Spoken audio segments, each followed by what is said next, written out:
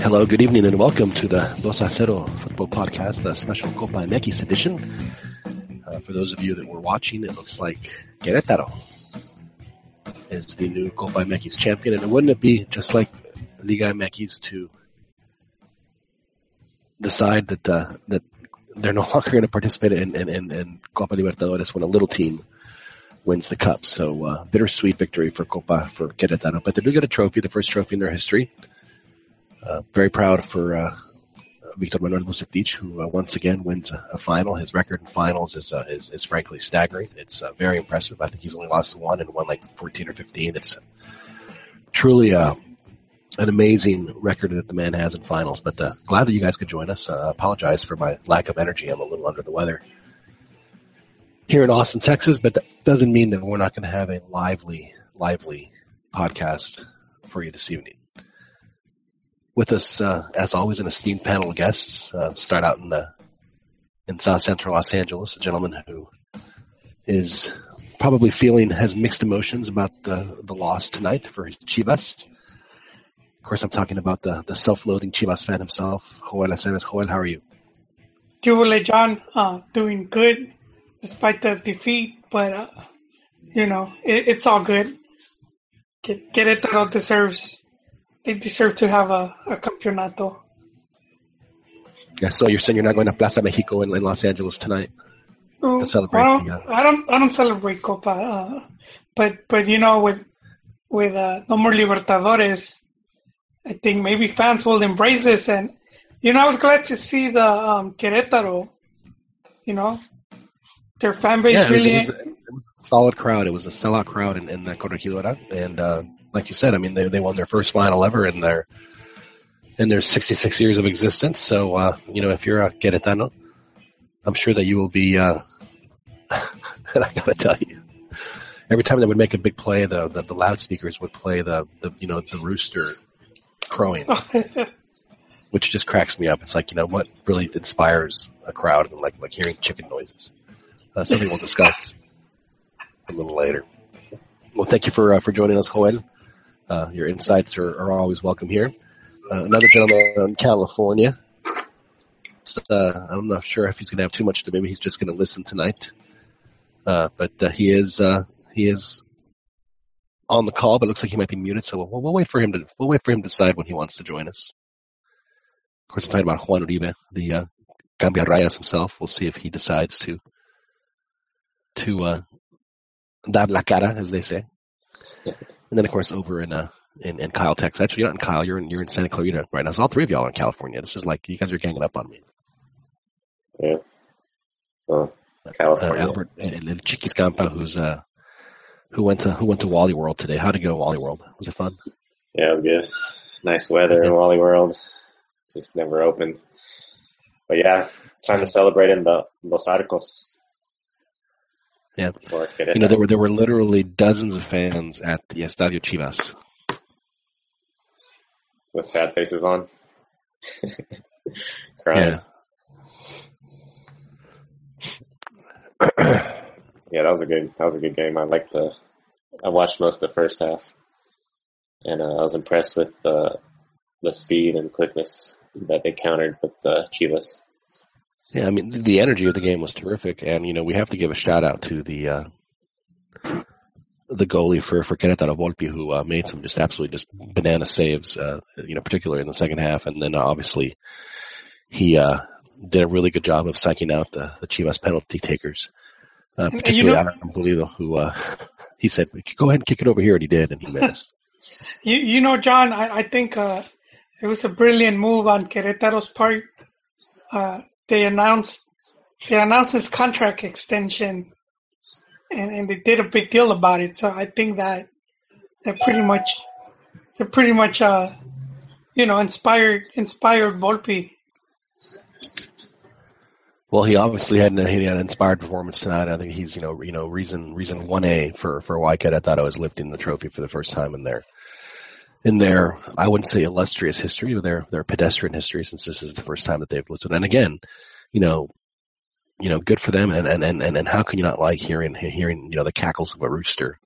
Hey, no, but we rarely hear about a press conference announcing a contract extension, and for them to do it on the night of the Cup, and with all the media present because of the final, they made like a big event out of that. And I think it motivated the player, and he had you could say he was MVP. He even scored a penalty. He did, and he took his penalty very well. This is something that frankly is just I've never, if I took penalties a few times in my life, and there were two things I always did. One, I always looked at the corner I wasn't going to kick at. That was one thing I always did, and the second thing I did was that I made damn sure that if I'm going to miss the goal, I'm going to miss it. I'm going to miss one of the posts. I tried so hard not to kick it within like a meter range of the goalie. And, obviously, when you're younger, the players don't fly as much, but what on earth are you doing kicking a penalty that's within, a 3 or 4 foot range of the goalie? You're just asking for the guy to save it. And Chivas did that several times tonight, and it's just, if the guy saves it, if you're going down, low into the corner, high into the corner, terrific goalkeeping. But if you're kicking it, within the middle of the goal mouth, then you're giving yourself less of a chance for it to complete. And the Cubs have just taken a 2-run lead in the top of the 10th inning. So we'll see how that plays out. It's Now, one thing I will say, I think you're right, Chiquis, is that the game itself was played at a breakneck pace. That is a pace that frankly we're not used to seeing in Copa MX and Liga MX period. It just the speed of the game is really. That's how Chivas beat America in the Super Clásico the first time this year, is they outran them and just hustled them. And then the second time, America sort of bunkered a little bit more and played it a little bit better. But this Querétaro team is a lot faster and quicker than America. So they were like in the first half, they must have both teams turned it over like back and forth. I don't know, like 30 times in 2 minutes or something. They just couldn't control the ball because they were just like all running at each other. They were trying to recover the ball, and it was pretty exciting. But so I thought, okay, yeah, Querétaro's going to give this team a run for their money and not let them just like use their speed and quickness all over them. Now, normally a Copa MX winner would have the possibility of playing it in Copa Libertadores, but it was announced today, and I don't necessarily think that this is official. We haven't seen official word, but there has been leaks, and usually when there are leaks, it means that they want information like this to be leaked. And the leak is that Mexico is not going to play in the Copa Libertadores, which to me just says that their TV contract is up and they're trying to negotiate. With whomever it is that whether it's Televisa or Fox or ESPN or whoever it is. So I don't think that it's completely dead just yet. But the fact that they changed the calendar is telling. So are you guys watching the ceremony? I am not. I am watching. Actually, I'm watching the baseball. Like I watch baseball. Like, oh my gosh. It happened again, man. Is Vergara over there getting his second place trophy? I seen it. Those guys were lined up. Higuera. Why is Higuera even lined up? He's the CEO of OmniLife. I want to tweet this to you, man. This is crazy. He's in line, dude. Vergara is. What a fool. Well, there you have it. It's the guy I'm really happy for again is Vuce. I think Vuce is just, as far as, especially Mexican coaches go. Can you really think of another Mexican coach who's accomplished as much as this man has? Which makes it sad how he was treated with the national team because they just gave him like 2 games. And Chicharito misses an open net in Costa Rica, by whiffing at the ball, like literally missing the ball. It's Cetich's fault. Yeah, he might be retiring after this. So, there's speculation that he's going to become Querétaro's GM. And they might bring Hugo Sanchez as coach. Really, that would be very interesting. I would like to see how that works out. Now, on to this Copa Libertadores news that dropped about an hour or so before the game. Can it happen, or is this just a negotiation ploy? I personally think it's a negotiation ploy. That Conmebol stands, we know what they're about, and they stand to lose way too much money by not having the Mexican teams. But on the other hand, the Mexican teams have to figure out a way to manage their own calendar. So there's definitely some. I got to wait a calendar. Has to be done. I got to wait a calendar. Just forget about Liga MX, Copa MX, or whatever other thing. Concentrate on Libertadores. To me, a Mexican team winning Libertadores is more important than any Mexican local cup or anything like that. Chiquis, you don't have to do away with the Copa MX. They just reformat it. Well, no, I'm talking about the team. Like, if the team send your scrubs to Liga MX, concentrate on the Libertadores if you're qualified. Like, if Querétaro goes or Chivas were to go or whoever, send your first team to Libertadores. Concentrate everything on that. Well, I mean, there's no doubt that is probably one of the sticking points that Conmebol has with MX's teams is that, you guys, begged to be in the tournament. We made it as hard for you as possible to do it. You guys, you finally overcame that, and then you repay us by sending reserve teams.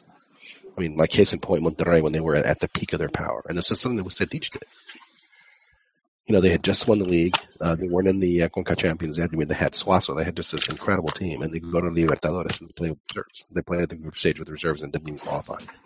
So if they would have played it with their full squad, they would have, who knows how far they would have gone, because they were, I mean, as good a team as there'd been.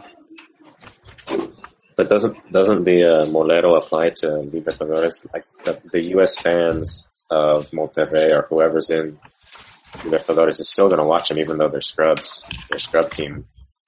So they're that's still not the point. I mean, that could be true, but I mean, what is the point of going to that tournament? Begging to be in the tournament, and overcoming all the ridiculous logistical obstacles that if you're just going to send a reserve team, I mean, it makes no sense. It makes no sense at all. And I think that it was. I'm not going to say it was disrespectful, but I mean, it was certainly an affront to the tournament. I mean, it's a very important tournament. It's probably as far as part of the world, it's easily the most important club tournament in the world, and you have an opportunity to play it. I mean, you just said yourself, Chiquis. You send your first team because it is that important. I mean, like Pumas last year, Pumas had a good run. They made it to the quarterfinals. They probably should have made it to the semis.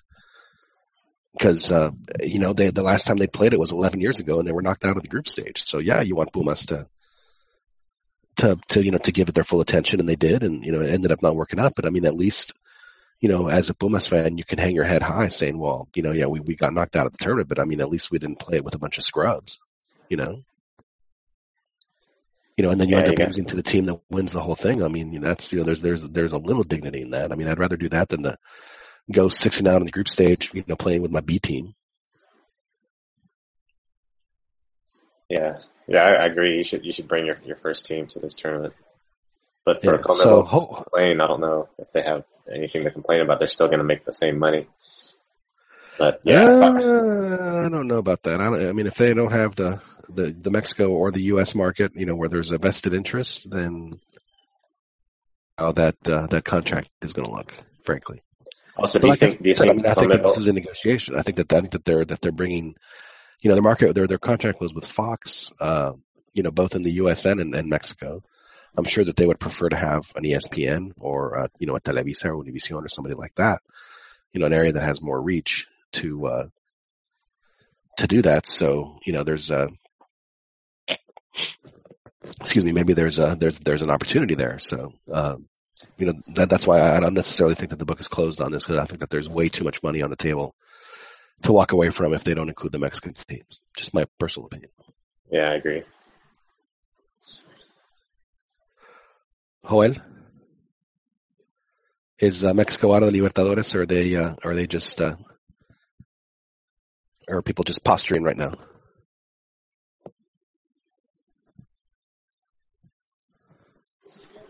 We'll never know. We'll never know. Joel. We'll never know. Joel must have a chore to do. They're at the homestead.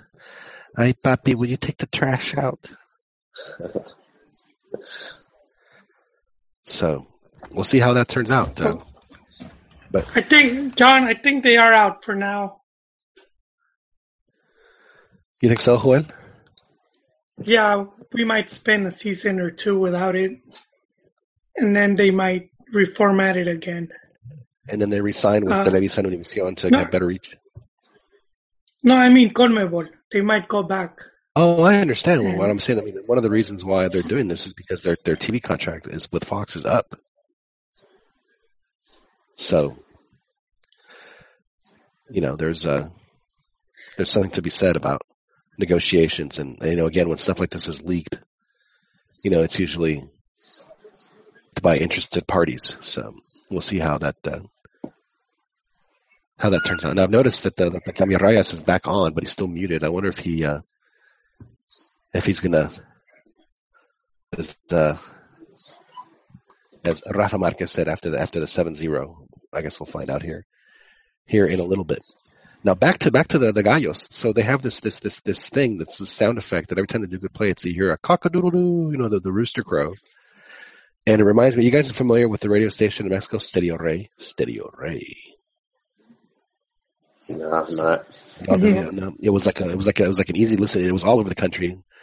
I knew it because that was what my grandmother listened to. So it was like easy listening, and like in the middle of a song, you'd hear the the cock-a-doodle-doo of the thing. So it just reminded me of that. It was like, wow, that's kind of weird that they would do that. But I guess if you're the Gallos Blancos, I mean, what else are you going to play? You have to play a rooster crowing whenever your team does something good.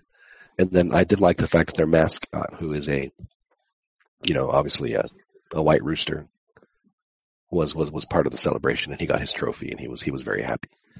So kudos to the Gallos Blancos for winning. And Joel, you are right. The goalkeeper Volpi, I mean, not only did he have the game of his life, but he totally psyched out the Guadalajara penalty kickers. He just played mind games with them and ended up working out for him. And there's something to be said about Pulido missing another key penalty strike. His head is not good with ball yet. He needs to, he hasn't played for 2 years. It's gonna take him some time. And he was pretty much a non-factor this game. He hasn't, there is high expectations because of his price tag. So that's the one player that they bring him to make a difference in these big games, and for him to, the least he could do is score the penalty, and to be missing on that, Right. Now Pulido seems like, he reminds me, I mean, he's more of like the striker that's cut from the cloth of a Chicharito, a guy who is a good finisher in the box, but not necessarily a guy who helps set up the plays as much. Now Chicharito's obviously gotten a lot better at that.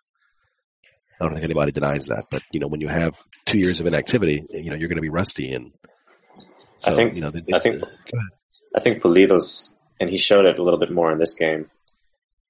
He uses his body well. He can protect the ball really well.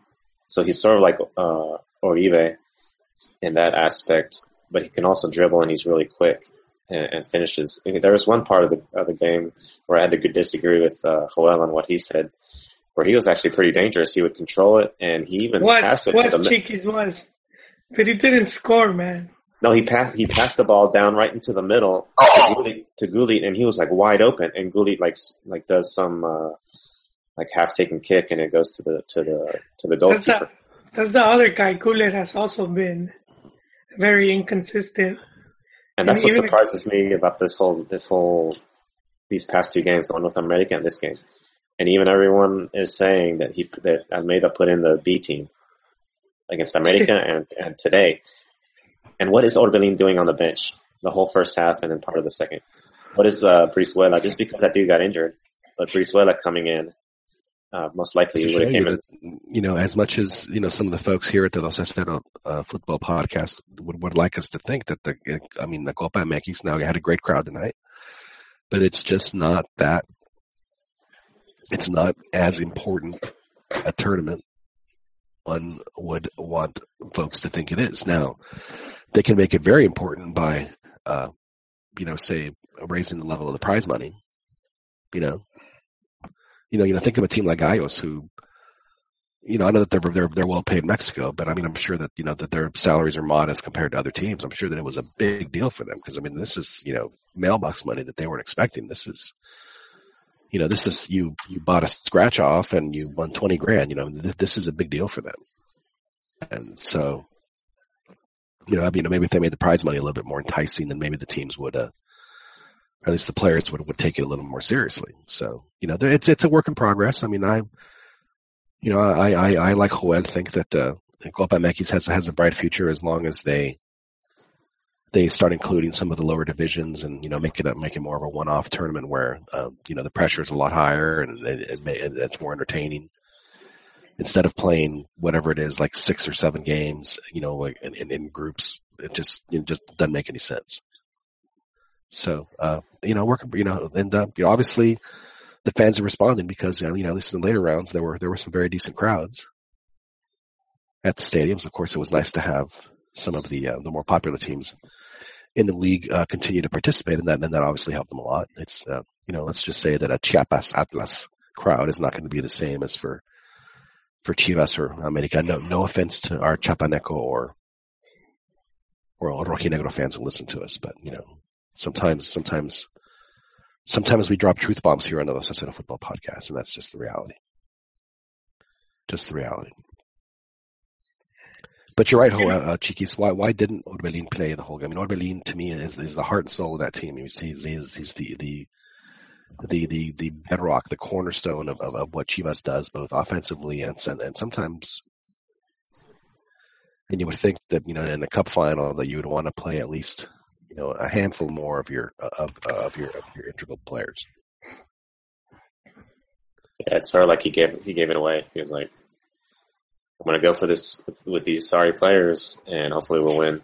They got lucky against America. There was a referee error mistake, and they got lucky against America. But you know what? There's also this pressure to get a lot of these guys that Chivas paid.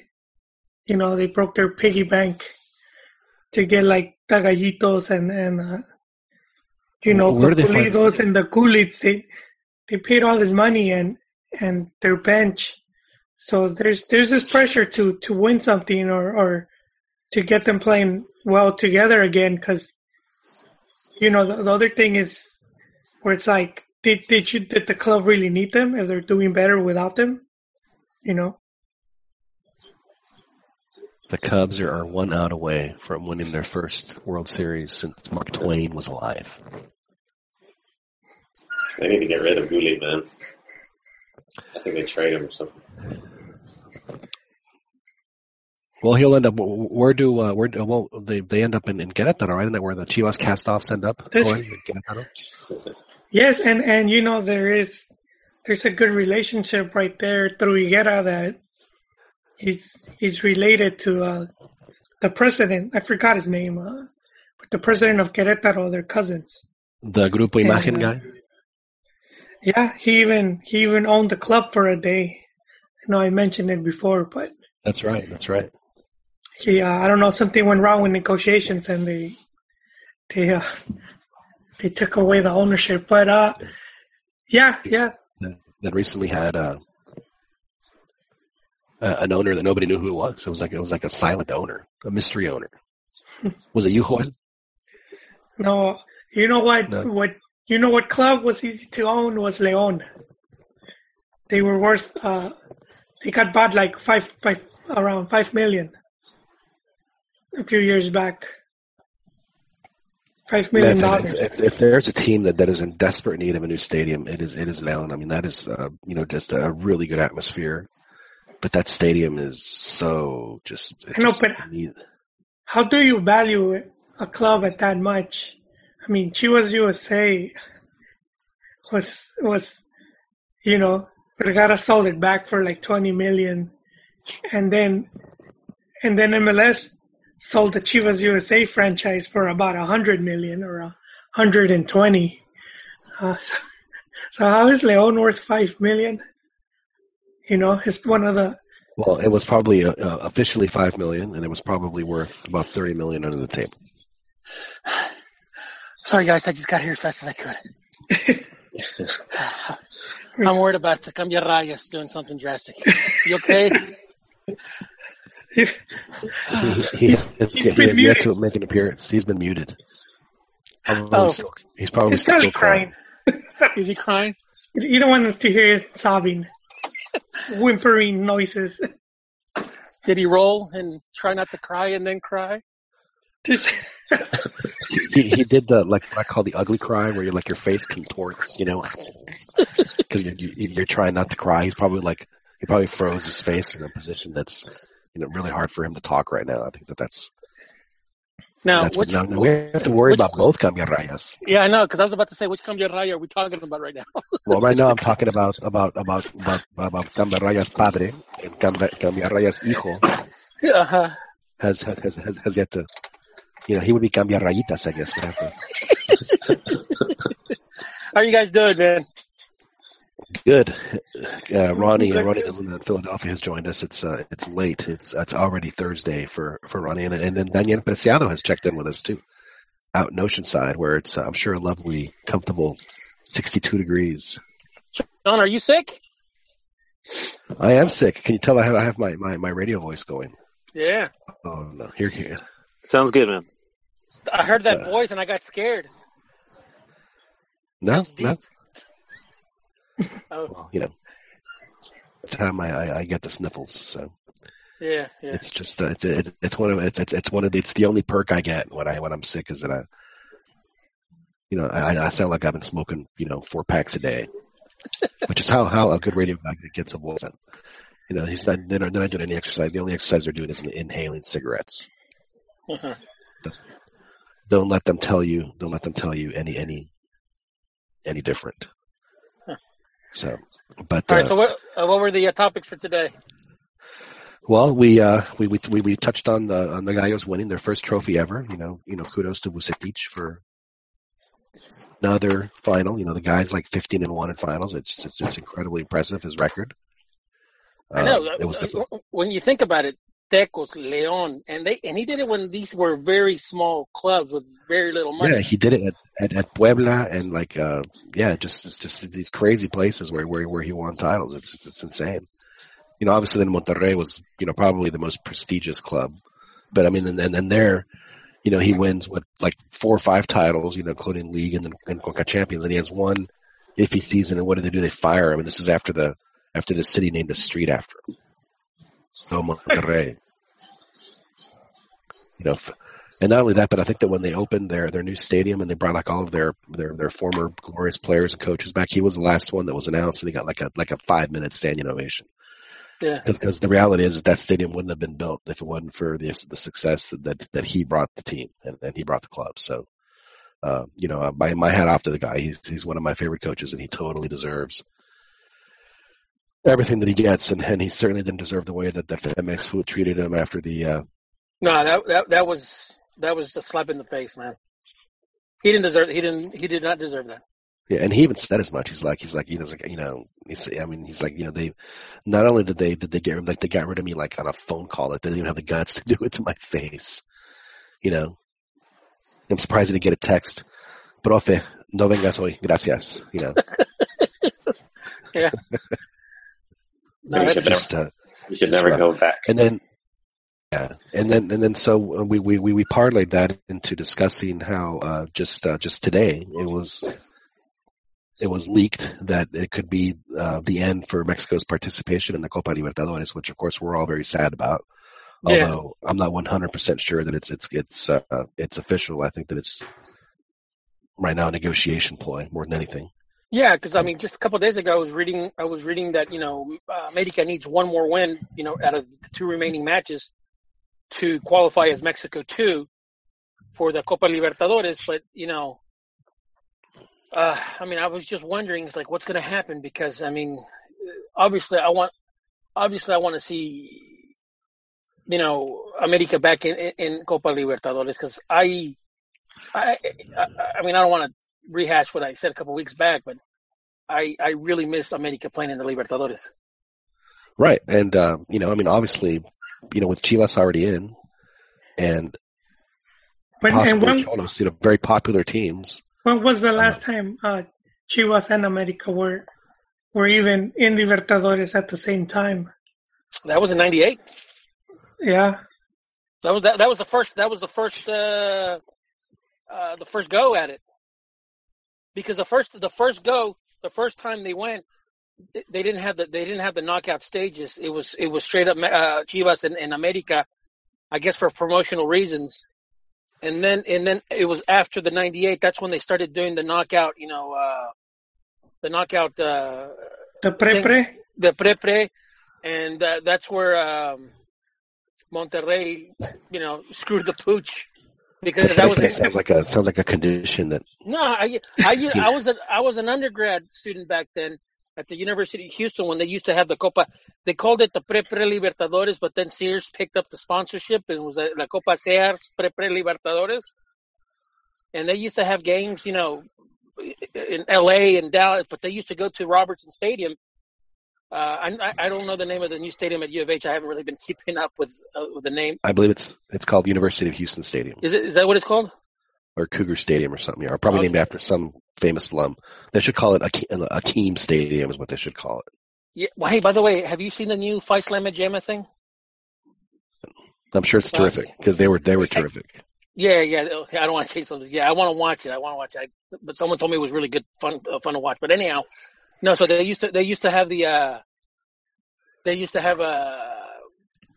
teams that go there, and I remember the first time I went to Pre Libertadores, it was a double header, and it was, if I remember, it was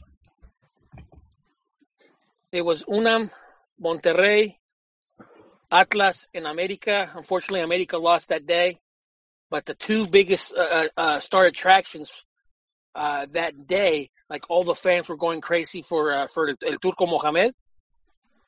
And what's his name for Pumas? It was Horacio Sanchez.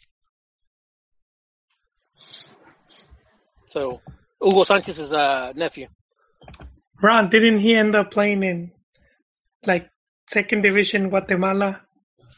I don't know if he went to Central America.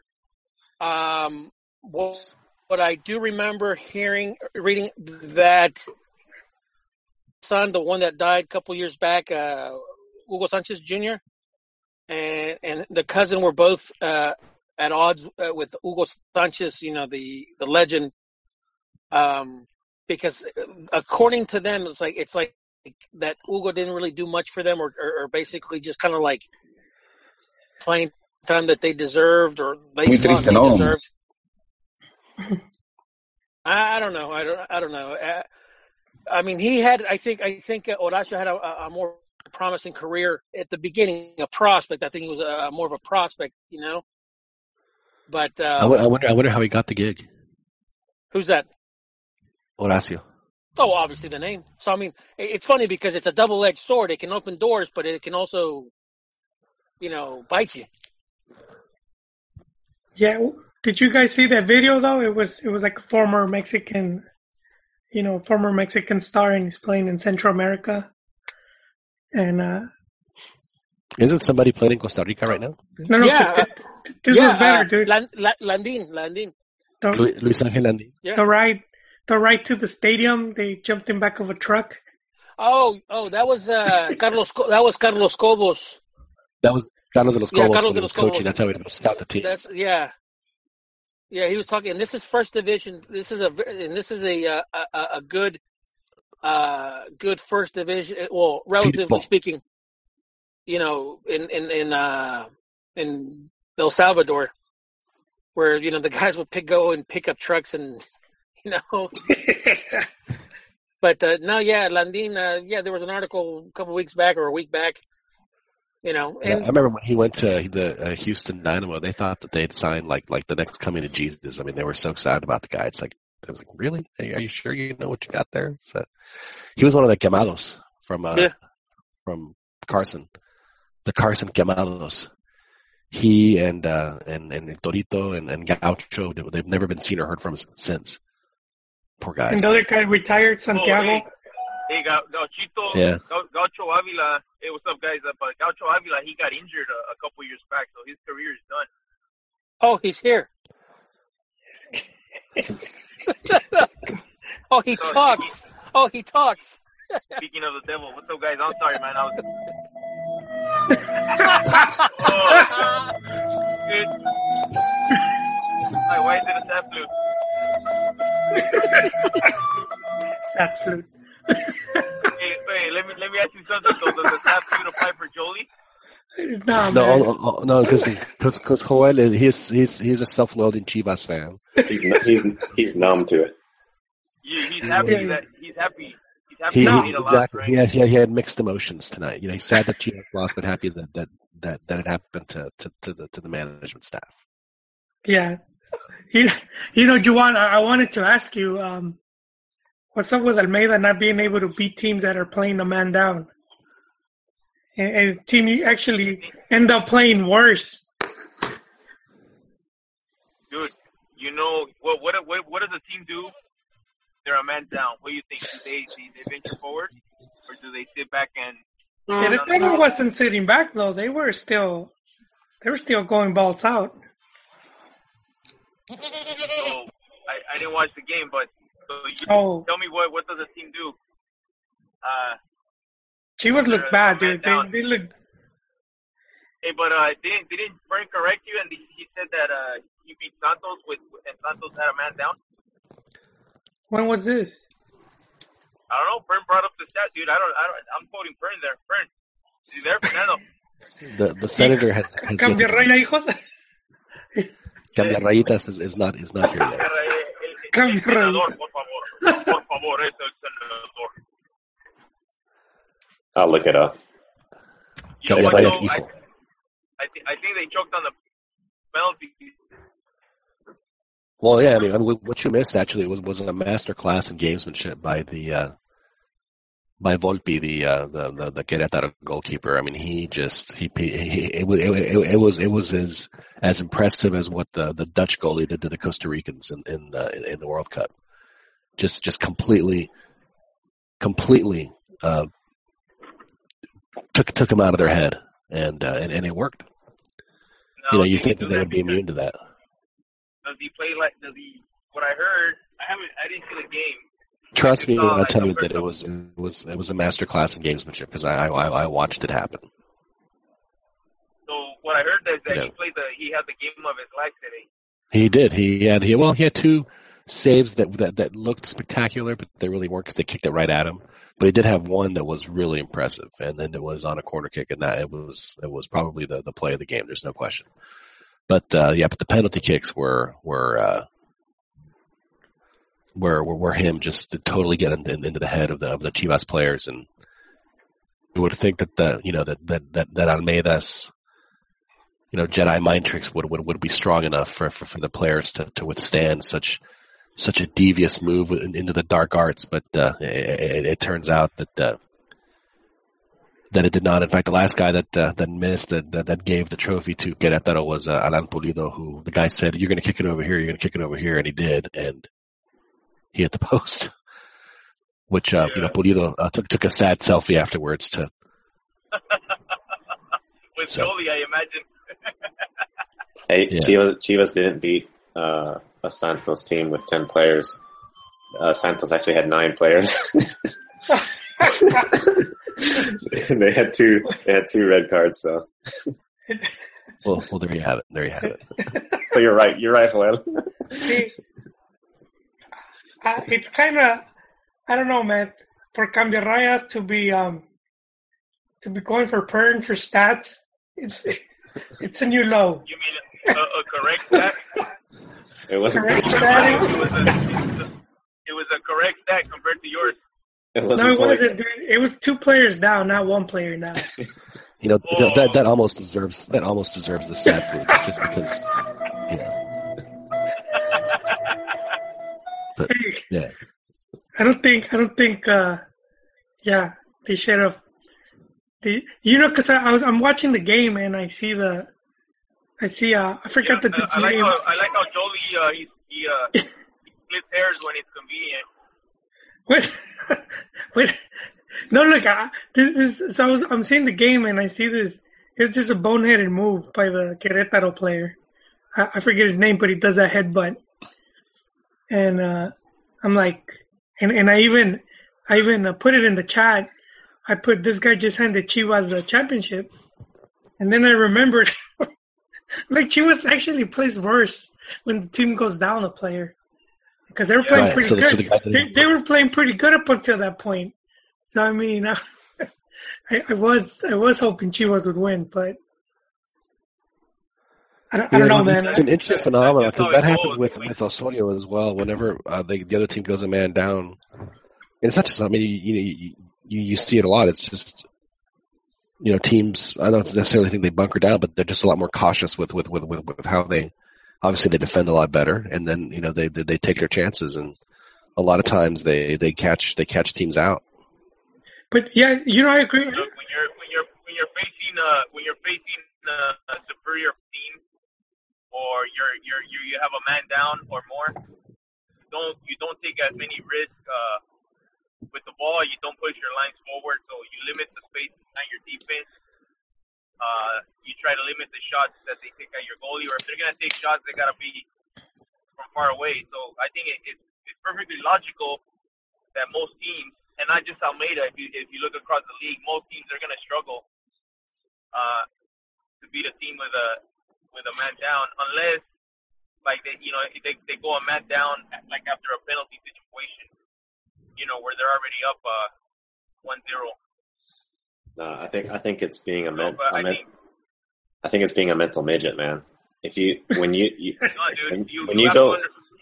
go against a team that's a man down. No, but when you go against a team that has a man down, a lot of teams automatically think a goal is coming. It's just a matter of time, and then they don't play up to the level that they were playing, maybe, or with the intensity that should be, and they don't score. So it's a mental thing as well. What to me the mental midgetry is when you have a team with a better technical quality. They're basically better in every way. But mentally, they don't believe in it. That's to me when you have a team that's mentally weak or mental midget. So are you? Is Almeida? Is he not the chosen one anymore? I wouldn't say he's not the chosen one. I mean, you're not gonna win every final you're in unless you're. Vucetich happens to win every final he's in. Yes. Well, if you let me finish talking, John. The Gasol is a very naughty boy. Yeah, unless you're Vucetich, I guess he wins every final he's in. But why don't they give him the Mexican national team then? And let's see what he can do with those guys. I think that unfortunately for Vucetich and for really more for Mexico, I think that ship sailed. Yeah. Takes the blame for Chicharito whiffing on an open net. Yeah. Hey Juan, I got a question for you though. Why did Almeida insist on putting his B team out there these last two games in order to lean? You know what it is, man? I didn't see the game now, but if you look at it, if you got a team, for example, in this tournament, the Copa MX, what is it designed for? It's designed to give exposure, give playing time to your B team, right? But his B team are all the big money signings. Well, Pulido, Gallito, Hulit. I know that, but that's merit.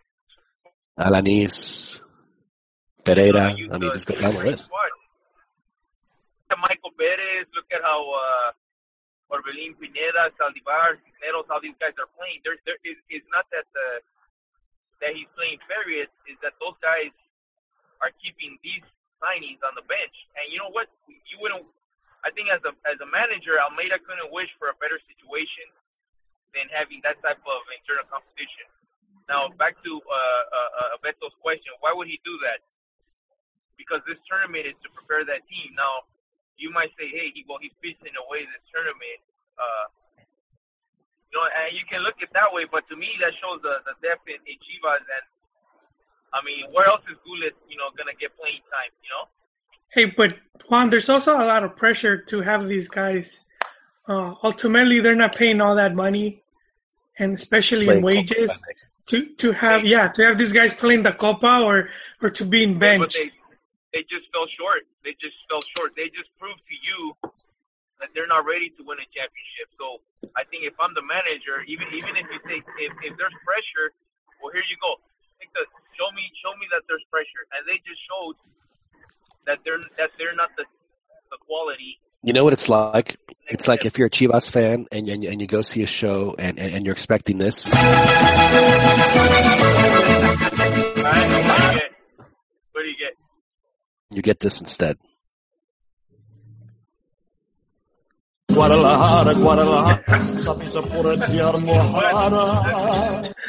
Hey, Juan, like when you talk about pressure, are you talking like laces out type of pressure? Laces out. Wait, is that your experience with that Transformer? No. You were a pet detective, right? That's when you played. You were the pet detective. Yeah. Oh shit, man.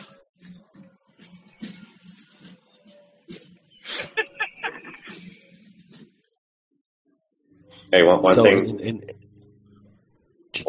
One comment though on going to the red card on that guy. What Pocho Ponce did was actually pretty great. He trolled that dude. He got him to headbutt him, and he got him ejected. And I think I was telling Joel last night when we were talking that that's what. Because I was watching the German repeat game of one of the U.S. players. I forget what. Bobby Wood. He got trolled just the same exact thing, and he did an elbow to the guy, and he got ejected, and they lost the game. 2 goals were immediately scored once he was ejected, and that's what Mexico needs to do. They need to reverse the role on the U.S. and start trolling them that way, and getting them upset and frustrated, because usually it's the other way around where Rafa gets upset or something happens where Mexico screws up. You know what, Chiquis? We see it not only the U.S., we see it with other teams. Central American teams where they do a lot of stunts like that. I just think it's not in. Playing Dodge Gancho, huh? I just don't think it's in the Mexican football culture, where you have a player like Picolín that knows how to do that, and he gets vilified. And in other places he would be he'd just be like a folk hero, man. So, yeah, I guess you have to have the right attitude, and I'm trying to think of players that. We also have this mentality that we're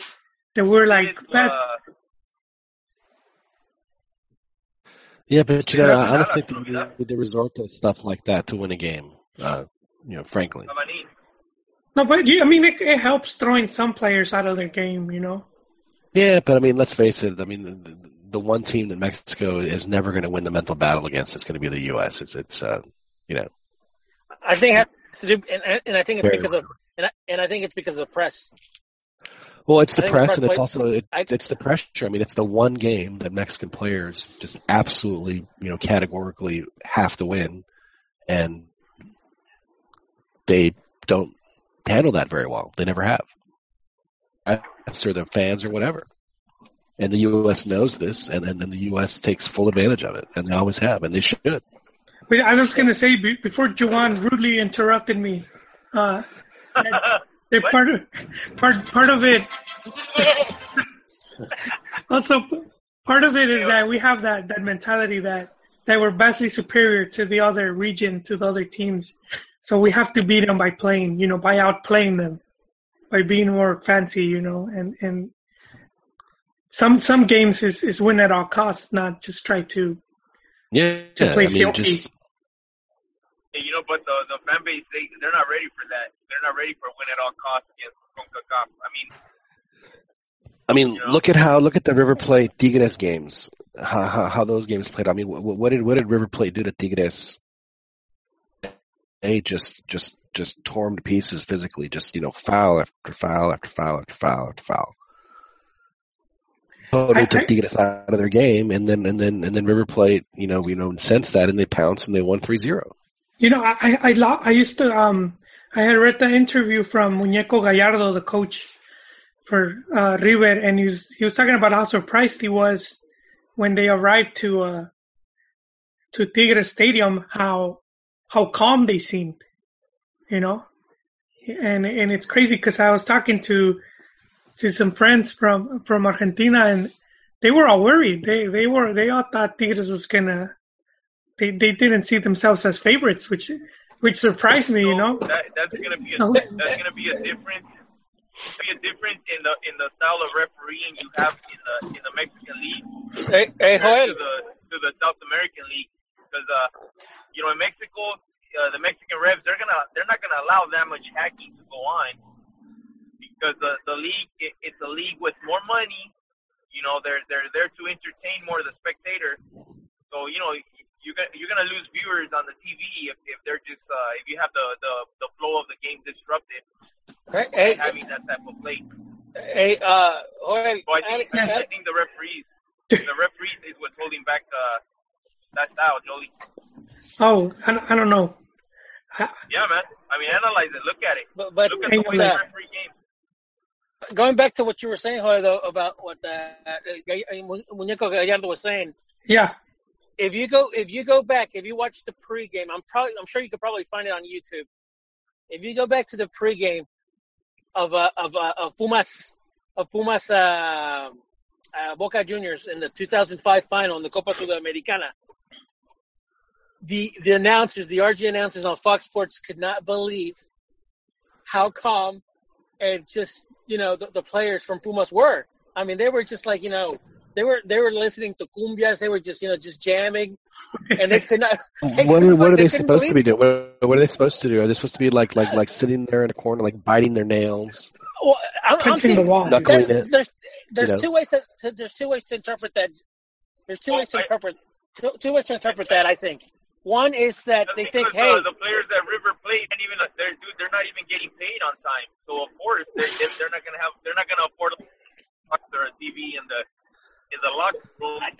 I think it's two leagues with totally different financial states. The Mexican league, dude, it has money. I think that's not really the way you're supposed to be looking at it, at least from the announcer's point of view. No, what you're trying to say is what you're insinuating is the Mexican player doesn't have heart, or the players in the Mexican league. It's that the South American announcer. That the South American announcer is probably just shocked because that the Mexican teams go in there and they're not scared. Keep in mind, Mexican teams, they can go to the Bombonera and get a point or get 3 points. They can go to the Monumental and beat River Plate in Argentina. They can go beat Flamengo in the Maracaná. They can go and beat Colo Colo over there in their stadium. So not anymore. What's that? Well, not the last 5 or whatever years, but remember when the Mexican teams were taking it serious. I mean, they were going into tough places. They were going into very tough. They were going into tough places and getting tough and wins. And a lot of the announcers, they were like, there's a reason why, for many years during the Copa Libertadores, time, that they didn't like the Ecuadorians, the Colombians, the Paraguayans, the Peruvians, that they didn't like the Mexican teams in their tournament. Because they were losing a spot to them too, weren't they? Exactly. Well, not necessarily, because they expanded the tournament to include spots. Well, they took a spot away from them, right? That was open. No, because they expanded the tournament. I mean, the tournament used to be 16 teams, and then expanded to 24 to add the Mexican team. So they added. No one specifically lost a spot. They just added more spots for certain countries. But so no, I don't think the take is that, oh, look at them, they don't take it serious. No, it's that, oh shit, these guys, they're not scared of us.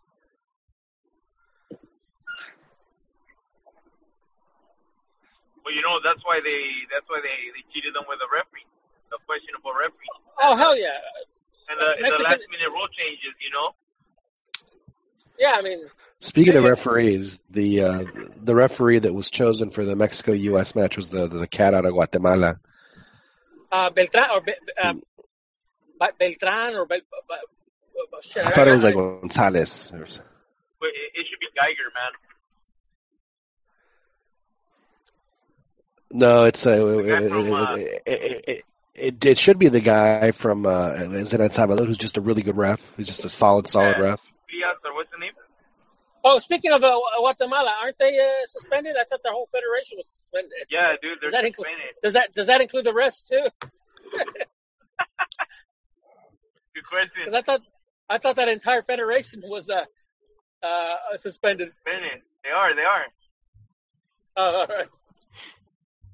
Why? And it's funny and if you think about it, I was, when I was reading this, I'm thinking they got suspended. The entire federation got suspended because the owners don't want to basically release. It was I read two things. One was that they didn't want to disclose certain documents, and the other one was that they didn't want to update or basically follow up with the new protocols of how they're supposed to administer the federation. And I just thought that was interesting because, I mean, if you think about it, the Mexican League, the Mexican Federation, there are certain things that technically we aren't supposed to be doing because it goes against, FIFA's, codes and bylaws. So I'm just wondering why they are getting in trouble and the FMF is not. Why do you think that is? Money. There's too much money that FIFA makes from Mexico.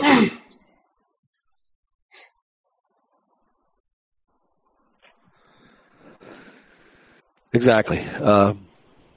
One thing I want to end with, at least I'm going to end with, y'all can obviously continue to do what you want, but I'm going to step off here in a second, was Cup is coming down. The bidding is open, and there's speculation that there might be a joint bid between whether it's the U.S. and Canada, U.S. and Mexico, or they're going to do separate bids, whatever it is. I have a sneaky feeling if they expand the tournament to 40 teams or 48 teams or whatever it is, that it's actually going to be all three countries. I think it's going to be Mexico, Canada, and the U.S. I hope not. No. I mean, I'm okay with Mexico, Canada, whatever. Dog, man. I'm okay with that.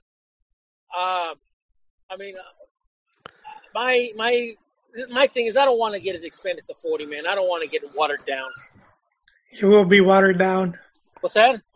Yeah, I agree with you, Ron. That's what like the Portugal-China game where they had 7-0 results. If they expand it to 8, so you're thinking out of those 8 teams, you think that South America will get one, CONCACAF will get one, Asia will get one. No, they want to give more to Africa. New Zealand will probably get one. Oceania will probably get their full place final. So that's 5, and then 3 Asia, more European teams. That's what it's going to be. No, but the votes are in Asia and Africa, and that's who's lobbying to get more teams. Well, I would be okay with giving Africa another team just because I think that they play better soccer, but Asia and the rest. I mean, how many does Asia get right now? Like 3? 3 or 4. I forget what it is. It's enough. It's definitely enough. So I mean, because I know that the Eurocopa in 2020 is going to be played in 8 or 9 different countries. So I just have a feeling that's going to be the way of the future. That's going to be how FIFA gets around. It's you don't have to build 18 stadiums. So a lot of co-hosting, John.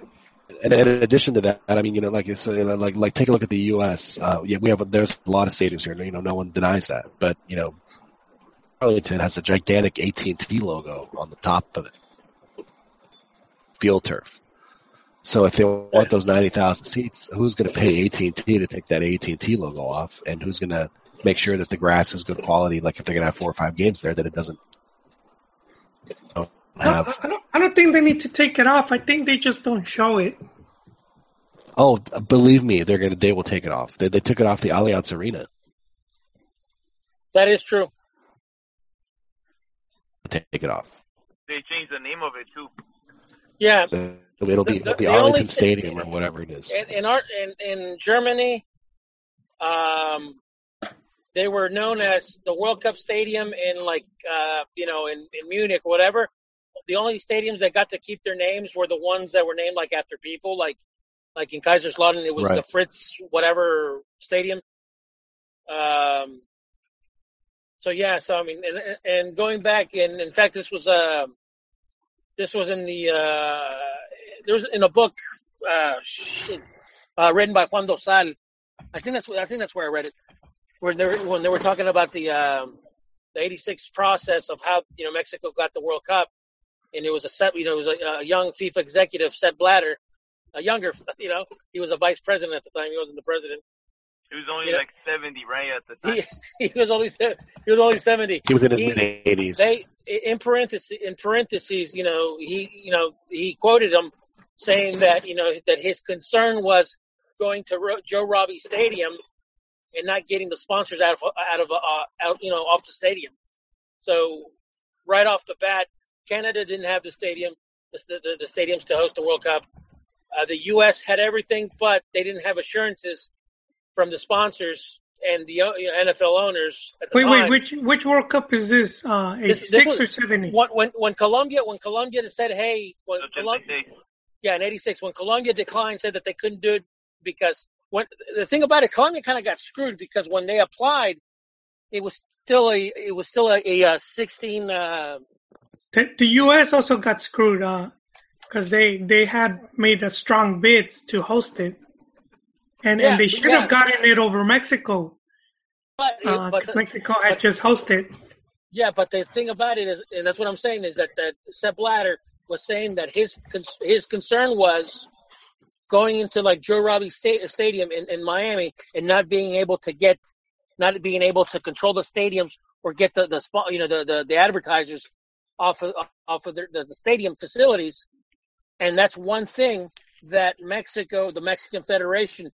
They had assurances not only from the Mexican Federation, the president of the country at the time. They're saying that, whatever you need or whatever you want us to do, we'll do. And you know what? There's this book. It's written by David Yallop. He's an investigative reporter. I don't know if you guys remember, he was one of the dudes that kept hounding Jack Warner. Yeah. And he wrote he was already calling the corruption way back when. You're talking about almost 20 years ago. And that's the thing that cracks me up is that people think that this Infantino guy is a reformer. Man, I guarantee you that he's going to be just as crooked, if not more so, than the rest of them. I mean, let's be honest. It's already started. He already said that racism's over. That it doesn't exist in the world of soccer anymore. So we don't have to do any of that anymore. It's done. So, but anyway, so there's obviously the sponsor issue is big. The field turf is big too. I mean, they had Copa America where they laid down, and some of those stadiums there toward the end. I mean, it was unplayable, and all those big NFL stadiums that they just fawn over. Most of them have that field turf on them, and it's not that's going to be an issue. And the same thing happens in Canada. I mean, they're big, for CFL. Those have field turf on them too. So that's why I think that it's going to be a joint bid. And then, and if it's not a joint bid, that's where Mexico has a huge advantage is that they, their stadiums, they don't have to do anything to them. No, they've already been in the process of remodeling Azteca. They have the beautiful new stadium in Monterrey. They have a beautiful one in Guadalajara. They probably, they can use the one in Aguascalientes, which is gorgeous. There are plenty of stadiums that are available. But John, here's the thing, and Here's my thing. Also, John, which there's a minimum seating capacity, and like for example, the Toluca, it's getting remodeled, won't pass. Right. The one in Pachuca won't pass. Santos Torreon won't pass. Aguascalientes won't pass. You know, that minimum seating. Santos' stadium is pretty new, isn't it? It's new. It's a beautiful.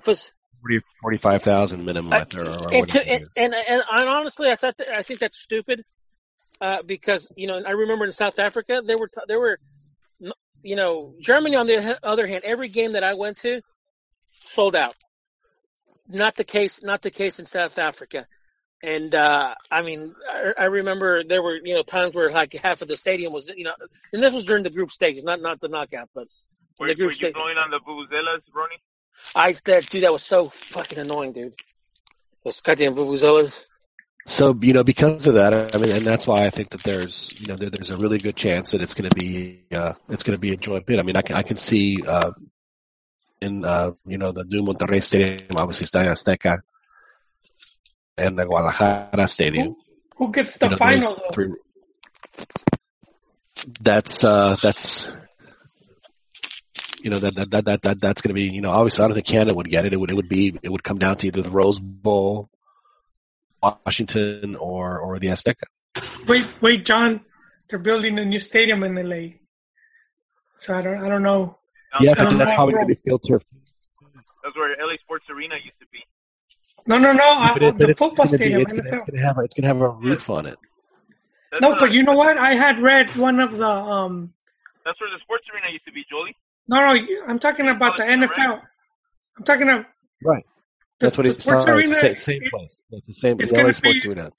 There's going to be a small stadium for Los Angeles Football Club. I'm talking about the Rams. This is a new stadium I'm over talking by about the Rams Stadium.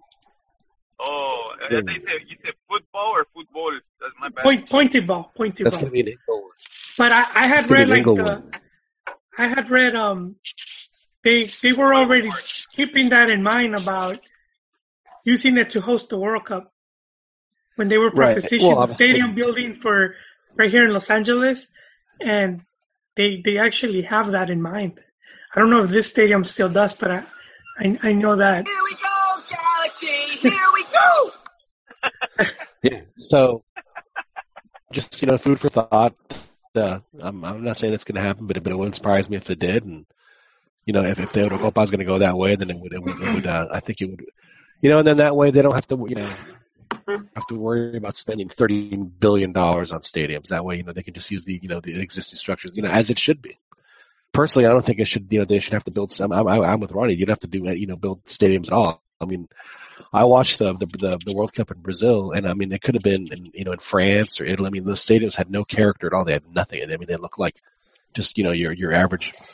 Remember in the 70s when Cincinnati and Philadelphia and Pittsburgh and I forget what they all had when St. Louis had stadiums that looked exactly like things.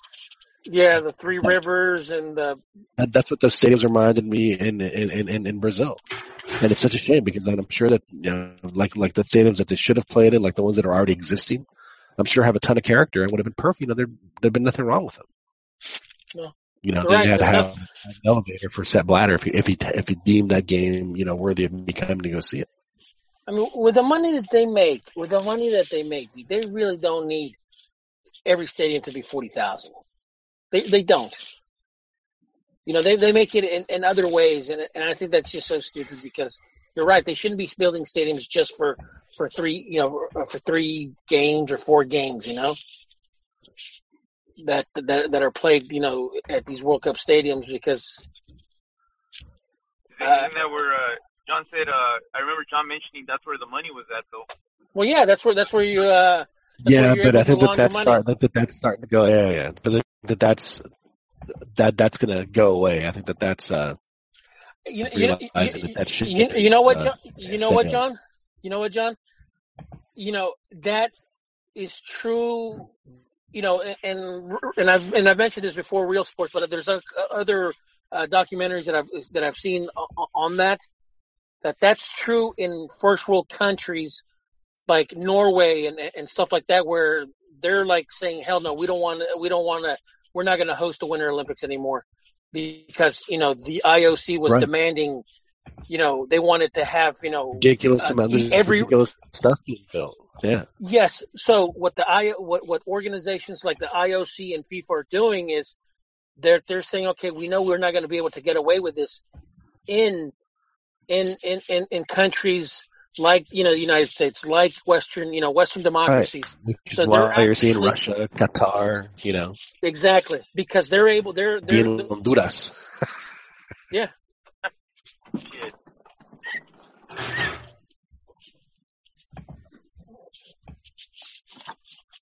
Thank God for cough buttons.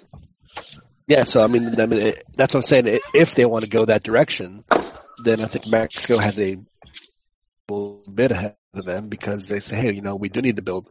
I can think of, León needing a new stadium. Just go down the list, and there's plenty of places that could a state of the art stadium in Cancun. Well, Puebla has Puebla has a capacity, and they just remodeled theirs. Oh, it's beautiful. And there, it goes counterclockwise like it's supposed to in the Northern Hemisphere. It's just absolutely stunning. Very, very weird. Yeah. That's a very weird stadium. Although it looks like a goddamn shower curtain around it, but that's neither here nor there. Yeah, absolutely. It's bizarre.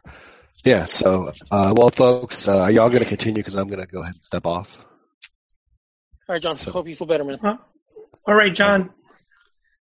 All right, gentlemen. Well, thank you all for listening. I'm sure that these guys will continue, but I will pick it up with you all next week. Later, man. Thanks for coming on. Chiquis is now hosting the Desmadre Hour. I want to hear a hot take from Dan. Dan's been quiet. Anything goes Wednesdays. No, Ron, I was telling you about David Yallop was he wrote a book, and it's called How They Stole the Game, and he was talking about all the corruption that was going on, and he talked about how Mexico got the bid for the '86 World Cup, and he says that while they were having the meeting that Henry Kissinger was the one he was doing a presentation for the U.S., the stadiums and everything, and that the MexXX came and they just met behind closed doors with dude, what's his name? Avalanche. Yeah, Joao Avalanche, and just sealed the deal, man. And this guy's still making a case to host the World Cup, which they needed because North American Soccer League was beginning to lose. They were trying to secure TV contracts.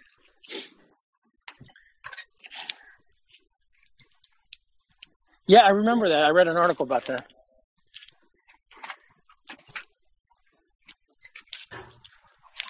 It's kind of it's kind of funny how everything just blew over, like 2 months, or when was it, last year when the whole FIFA thing or FBI thing went down? Yeah, and all over all because of that dude Blazer, man. Hey, you were asking me the other day about who was the agent along with Hurtado. Yeah. And I just remembered, dude, Guillermo Lara.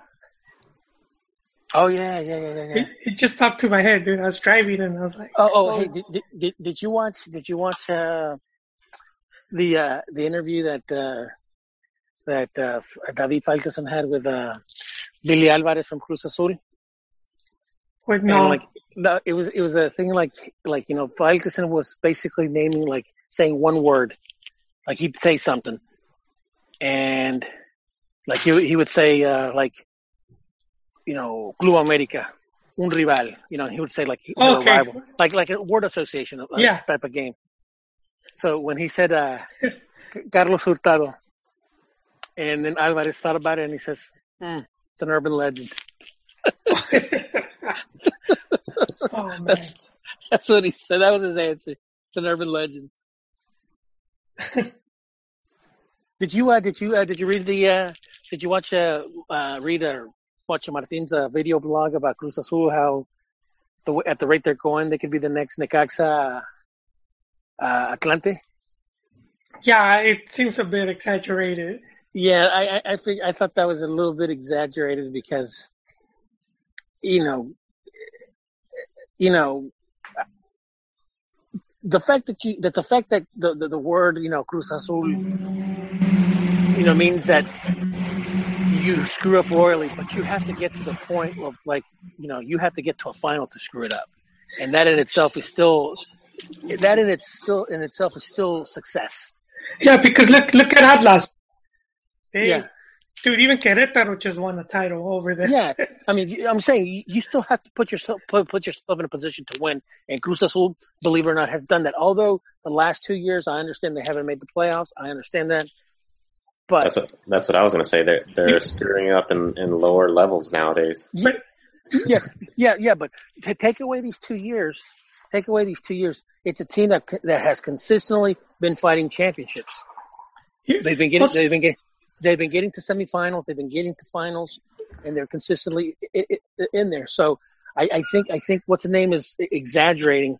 Martinez is exaggerating in that sense. However, here's where I don't agree with Martin, because there's a reason why Necaxa and Atlante not only left Mexico City and lost their fan base. Keep in mind, Necaxa, for 8 years, they didn't exist. They didn't exist, when the league went professional. So right off the bat, they lost their fan base. And then they tried to get cute. When they came back a couple of years later, like in the 70s, they changed their name. They wanted to become more, they wanted to improve their color chart and more European. Yeah. And they wanted to attract the European crowds, and they called themselves Atlético Español. And that didn't work out. And then is that when you became a fan of them? No, but touching on that, Ronnie, the FMF, because just a few years back, FMF was still very centralized. Yeah. And that's when they started to expand. So they used these two teams to test out markets. And they sent Atlante to Cancun, and they sent Necaxa to San Luis, which is kind of messed up. I think these teams would have survived if they played in smaller stadiums. Yeah. Necaxa had no business playing in Azteca. No, they didn't. But and it's funny because people always blame Televisa. That Televisa is the one that screwed these teams up, and that's not true, because Televisa, Necaxa was owned before Televisa bought it. They had bought it from somebody else. Within a 4-year span, that thing had changed ownerships like twice, if I recall correctly.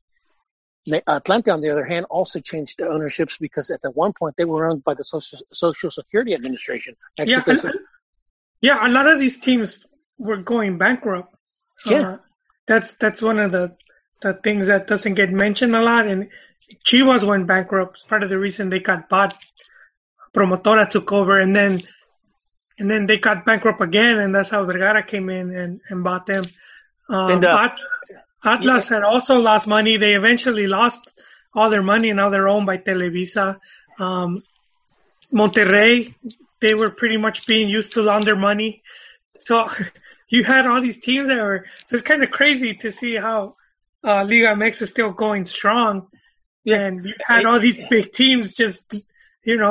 León, dude, León went bankrupt and they got bought. I was telling these guys earlier, they got bought out for like $5 million. Yeah. And before Slim went in, a group of investors that was being led by Davino's, the older Davino who used to play for León.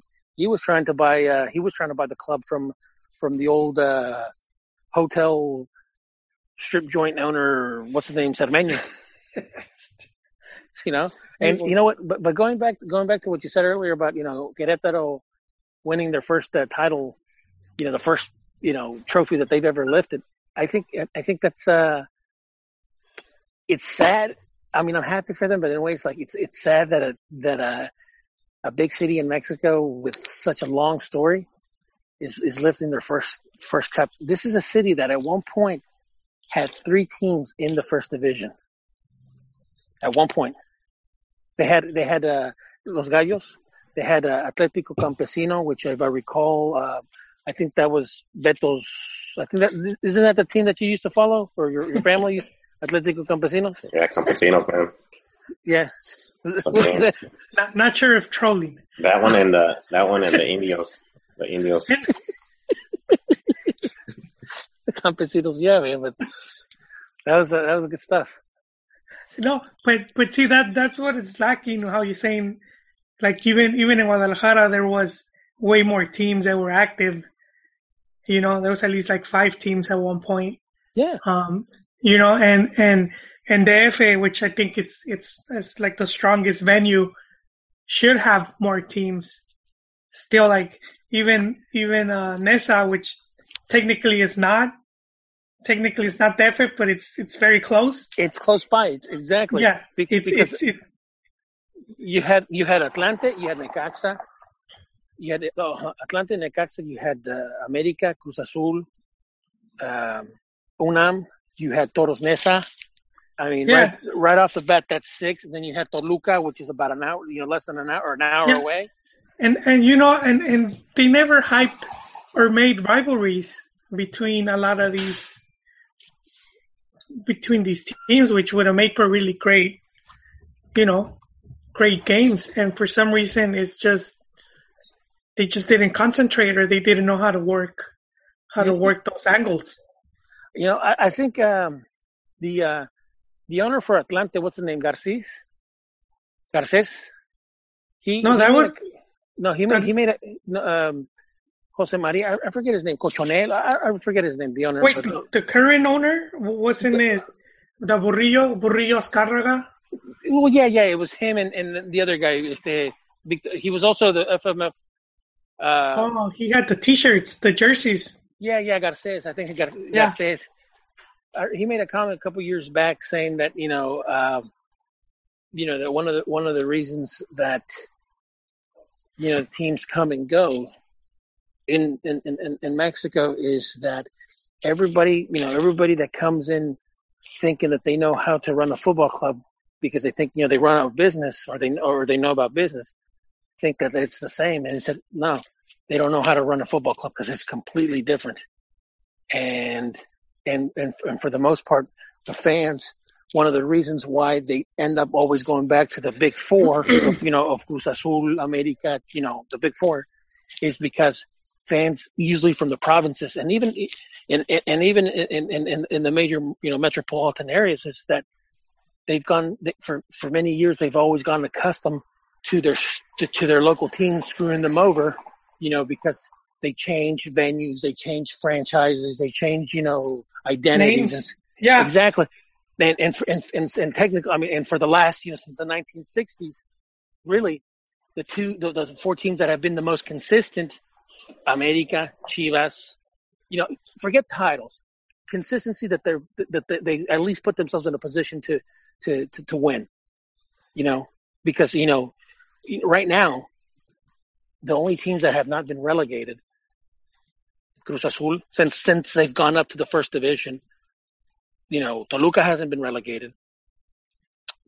Toluca, Cruz Azul, UNAM, América, Chivas.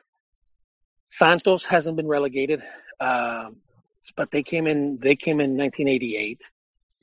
They believe it or not, for them, they've actually had, since they started, they've had quite a bit of success. Santos. And you know what? All those that you're mentioning, Tijuana is a great example, because Tijuana, they were Inter Tijuana, they were Nacional Tijuana, they were Chivas Tijuana, and it wasn't until they became Cholos Tijuana and just reached out more to their local community, and they've been just consistent, that team has managed to become a staple, you could say, in Liga MX. You're right about that, and I think, to me, I still question the Ron family as to how liquid they are and how viable they're going to be in the future. I mean, the jury's still out right now. They're doing a good job, and I think the strategy of going after, Mexican American players, I think that works to their advantage. I'm still very skeptical, and I think that's just me being that's by nature. I guess I am skeptical. But I just think that you really, at the end of the day, you really can't blame the fan too much as to why they keep going back to the Big Four, is because they've been screwed over so many times by their local teams that, it's. Yeah, but Veracruz, remember Veracruz, Ron, when they had two teams, one playing in second division, because they got relegated, and then they bought a franchise. And their fan base was split down the middle between the ones that wanted to be faithful to the original team and the ones that wanted to see.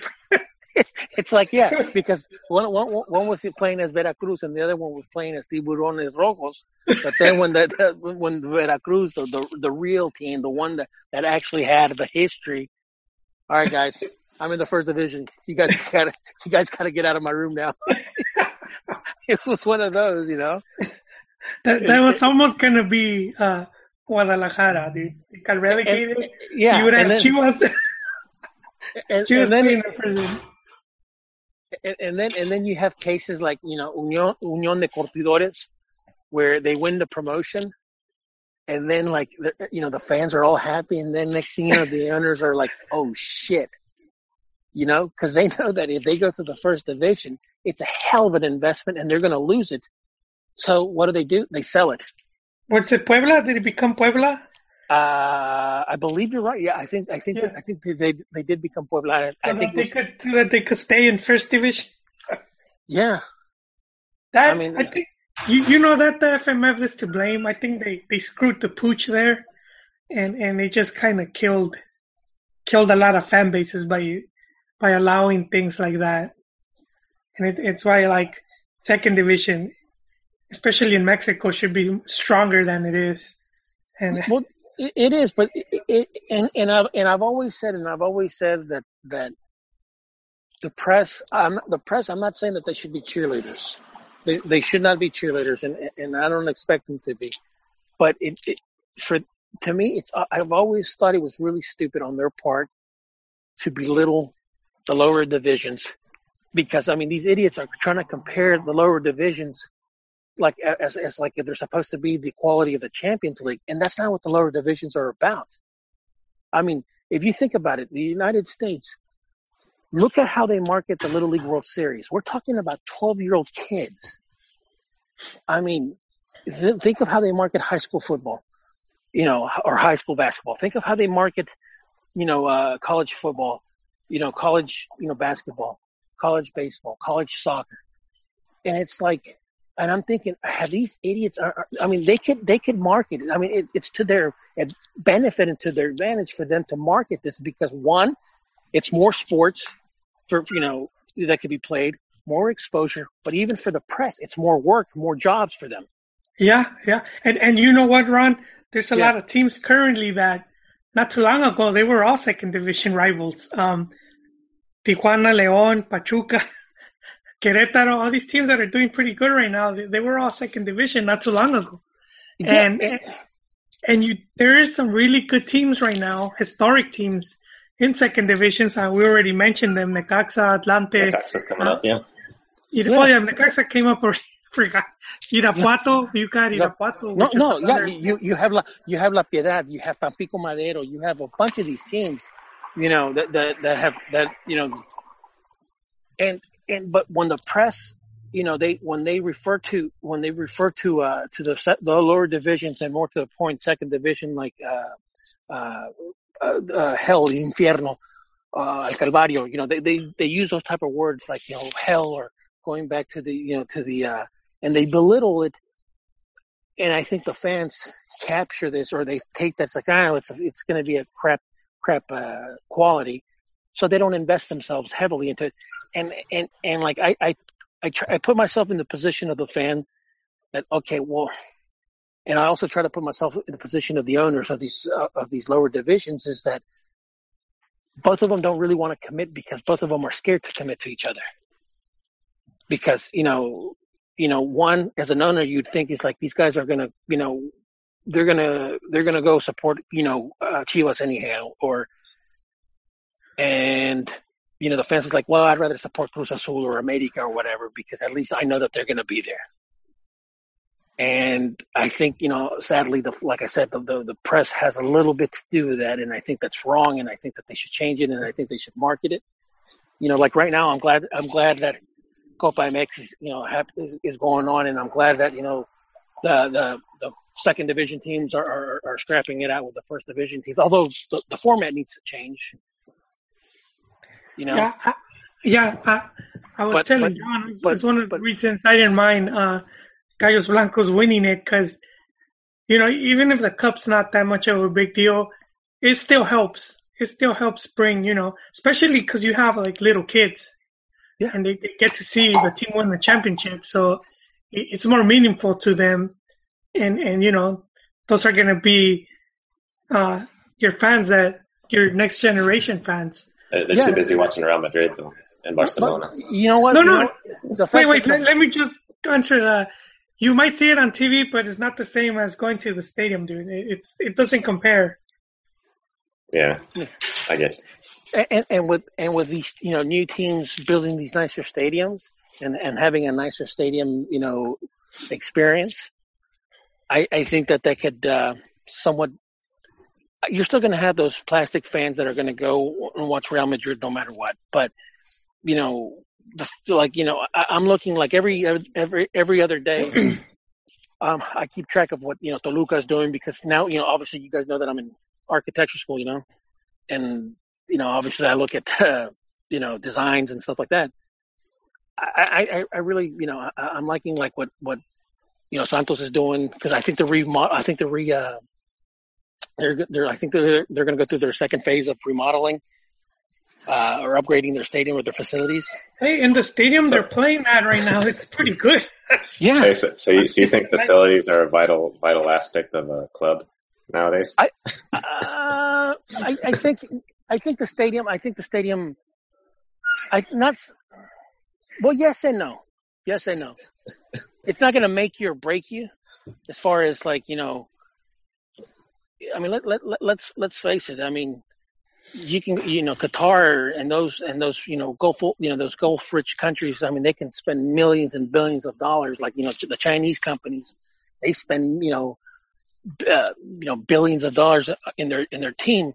But if you don't have that culture of soccer, it doesn't mean shit. Yeah. Hey, so switching topics, if you guys want to. I wanted to ask you guys on what you thought or what you guys think of the national team list coming out tomorrow, I believe, if not Friday. And the rumors I hear are that Osorio is calling up every single European, and even Salcedo. Beto, to be brutally honest, man, I've lost all faith in Osorio. That it's like reading about who he's calling. It's like, to me, is irrelevant, because I just think that he's going to play them wrong or play them out of position wrong, or I at this point I don't. There seems to be an air of confidence going on that he's going to actually get a good result. That Mexico's going to actually change history and beat the Del Salcedo and actually do something positive. But then talking to you guys, when John was on, it was like, okay, the mentality's still not there. You guys were talking about how, we don't play those tactics, like trying to troll them into, headbutting or doing something that dumb to get a red card. Well, then, we're just going to go in there and lose again, 2-0. Honestly, Beto, if a Mexican player succumbs to that or goes into that and starts trolling and they get caught or whatever, it's just gonna be more bad press. At this point, Iván Osorio is win the game tactically. Win and build from that. But I wouldn't consider this as okay, boom, my job is I'm safe now, because at the end of the day, whether you beat the United States or not in the qualifiers, that doesn't mean that that doesn't mean shit, man. There's 10 games in the qualifiers. One game's not gonna matter. Yeah, Ron, he's still gonna be judged on how the team plays and how it looks. So with the whole 2-0, it's been 4 straight 2-0 losses. So we're just bound to break that, that routine. And so even if we were to tie or edge out a win, they're still going to be judging him heavily on how the team looks. Yeah. Well, yeah. I mean, hey. Well, if he wins, I think he's gonna stay on for a few more games. Like you said, there are 10 games or whatever, so he could still fail down the road. But if he wins, he's gonna stay on. As opposed to him losing, he might be gone, like we were all predicting, before November's over. He'll be gone. But so this is the first match of the Hex. It's what is it? The first 5 games. Mexico plays 3 on the road, right? It's just I'm thinking about it now, and it's like he's bringing the players that crashed and burned against Chile, and he had the 2 friendlies. And those would have been his teams to, if he's going to play those, then he should have called them up for the friendlies to, they could have worked on stuff that he felt the team could improve on. So what was the point of bringing up all these other guys? That's why I was saying in the other podcast, I would just stay with the guys he already practiced with. And these guys are the same guys that failed, and that's why I was saying, like on Twitter, I posted, like, don't even start Hector Moreno. I don't like that guy for some reason. Because during the Chile game, is it his fashion? His fashion, well, that's a part, but yeah, that's another thing. But you don't like his Instagram, Beto? His Instagram gets on my nerves. Not enough shirtless pics. His Capri jeans and stuff. But anyway, his defense was horrible in against Chile. And like you said, he didn't get this friendly to get some, gets back into some rhythm with the team and everything. And I could see the U.S. just owning him again. Thinking about it, they haven't met, They haven't met. It'd be like, it might be like an awkward seeing each other again, It's like if you slept with the Gordiwapa, dude, and then you have to see her in class the next day and you don't want to. Yeah, these guys need to be held accountable for that 7-0. I think Salcedo and Montes should be in the defense and dump all these other players. And then if Pulisic is on the right side, then their left back needs to be ready to go, and whether that's Layun or whoever, because that dude's got some speed. Yeah, because you haven't seen this group in months, and you haven't gotten together, and they're probably, they don't want to be in another situation like that. So how much are they going to trust, his tactics, which is one of the things I pointed out in one of the older podcasts about something Menotti said about when you're coaching a team. And he said one of the things that you have to do is get the players to believe in your idea, so that when things go bad, they're going to fight for it. And so I felt he hasn't won them over, and then he lost them, and nothing has happened for him to try to win them back.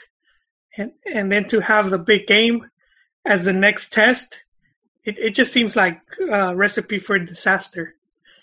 Which to me, I would have just stayed with, just get a new group, man. You could eventually bring them back in, but at least go with these players that are more hungry and they're gonna go more all out because the spotlight's on them now. Yeah, I agree. But even in the last friendly, like the defense they had set up, I think there were the 2 Chivas players and Gallardo. Those were new guys, and they were screwing up as well under Osorio's system. Yeah, Osorio, to me, the defense under Osorio, when we play against like the stronger teams, has looked bad. And it didn't at first because we had a really easy group, and then we had some Molero games against like under 23 sides, so we really couldn't see it, But then once we started playing the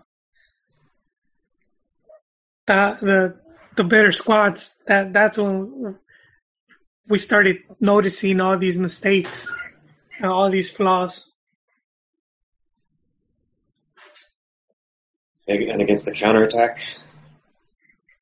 of the U.S., that's going to be interesting. How they if they start pushing up and trying to play offensive, and they get counterattacked by the U.S. by when someone speeds down.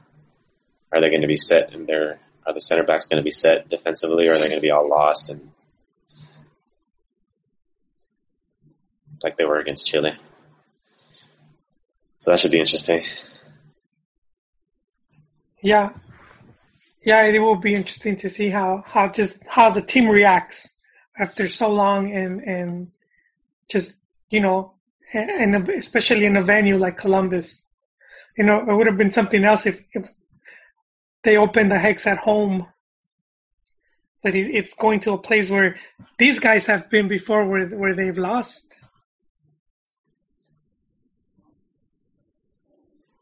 Yeah. The mental midgets will come out in Columbus. They'll lose 2-0.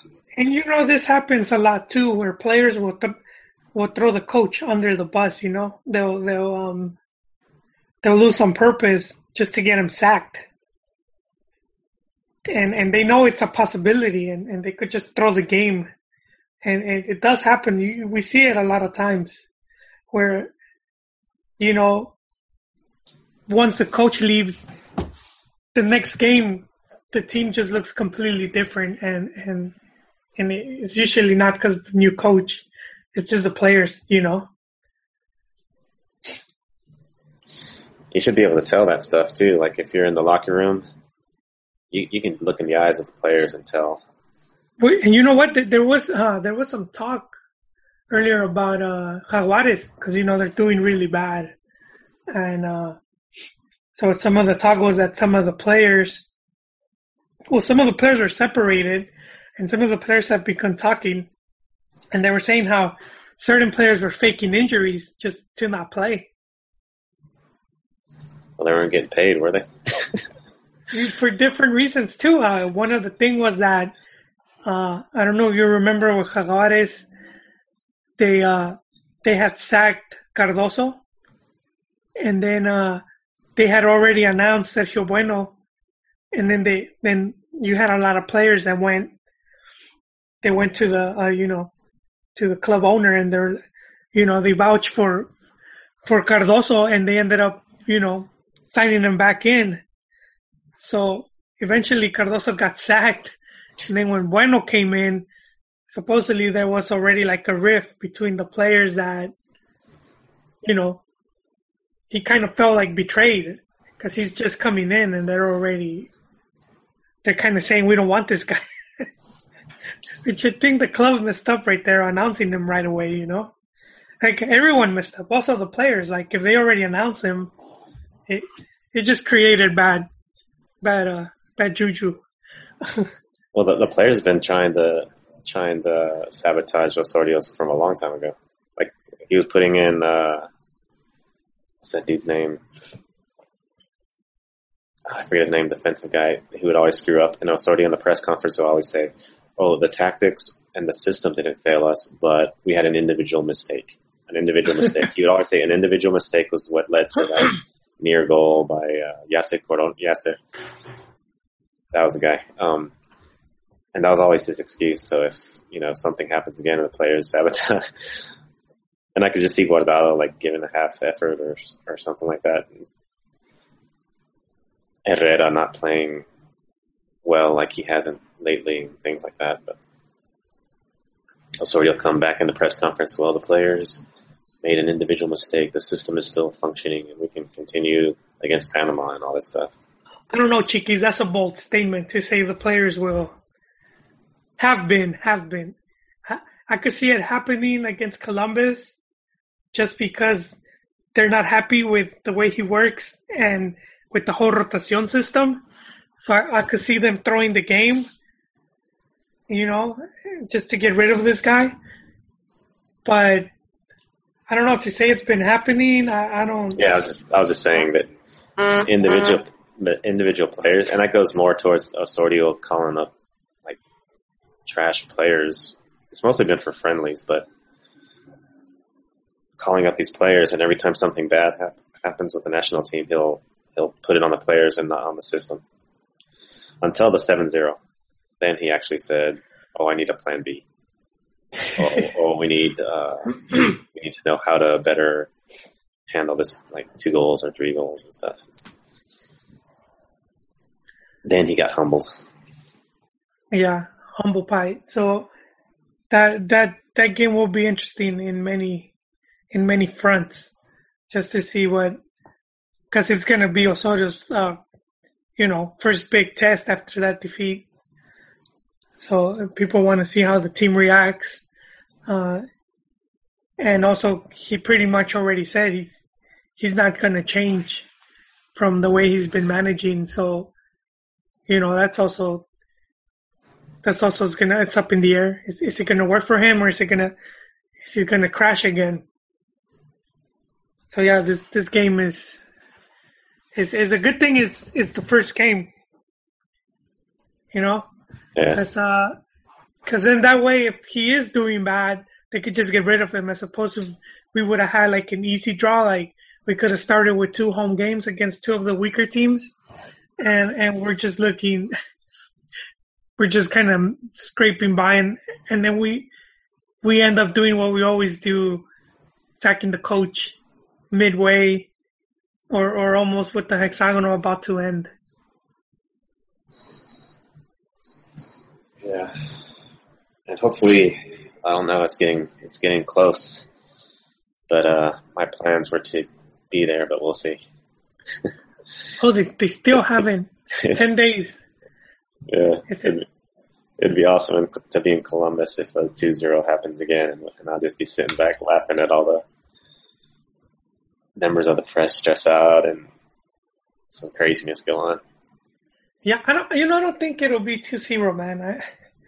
2-1 maybe, but I don't think it's 2-0 again, man. 5 times in a row. That's the quinto partido of 2-0. I don't know. Some mystical stuff might be going on, man. You never know. You see Cruz Azul, they're going downhill. Just some mystical stuff happens in Estadio Azul. Some mystical stuff happens in Columbus. You know what happened with Cruz Azul though was that they made some changes, and they were kind of off when they made them, because they brought in Yayo de la Torre as GM. So when you bring a GM, he's going to be in charge of building the team. That's general manager. So he's going to bring in the coach and help the coach bring players and so on and so forth. But when they hired him, they had already hired Tomás Boy.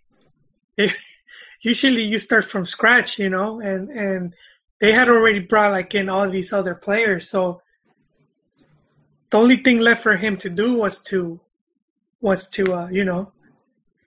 support, to back up Tomás Boy, which he did a pretty good job, and the team was doing pretty good up until he exploded, getting in fights with the press and with fans. But team was almost making a comeback there. So that's entertainment, though, man. So, that's I like that stuff, like that. Tomás Boy, even though he got fired and he was losing all those games, he was entertaining. I loved his antics and stuff, and that's what I liked about all the sports.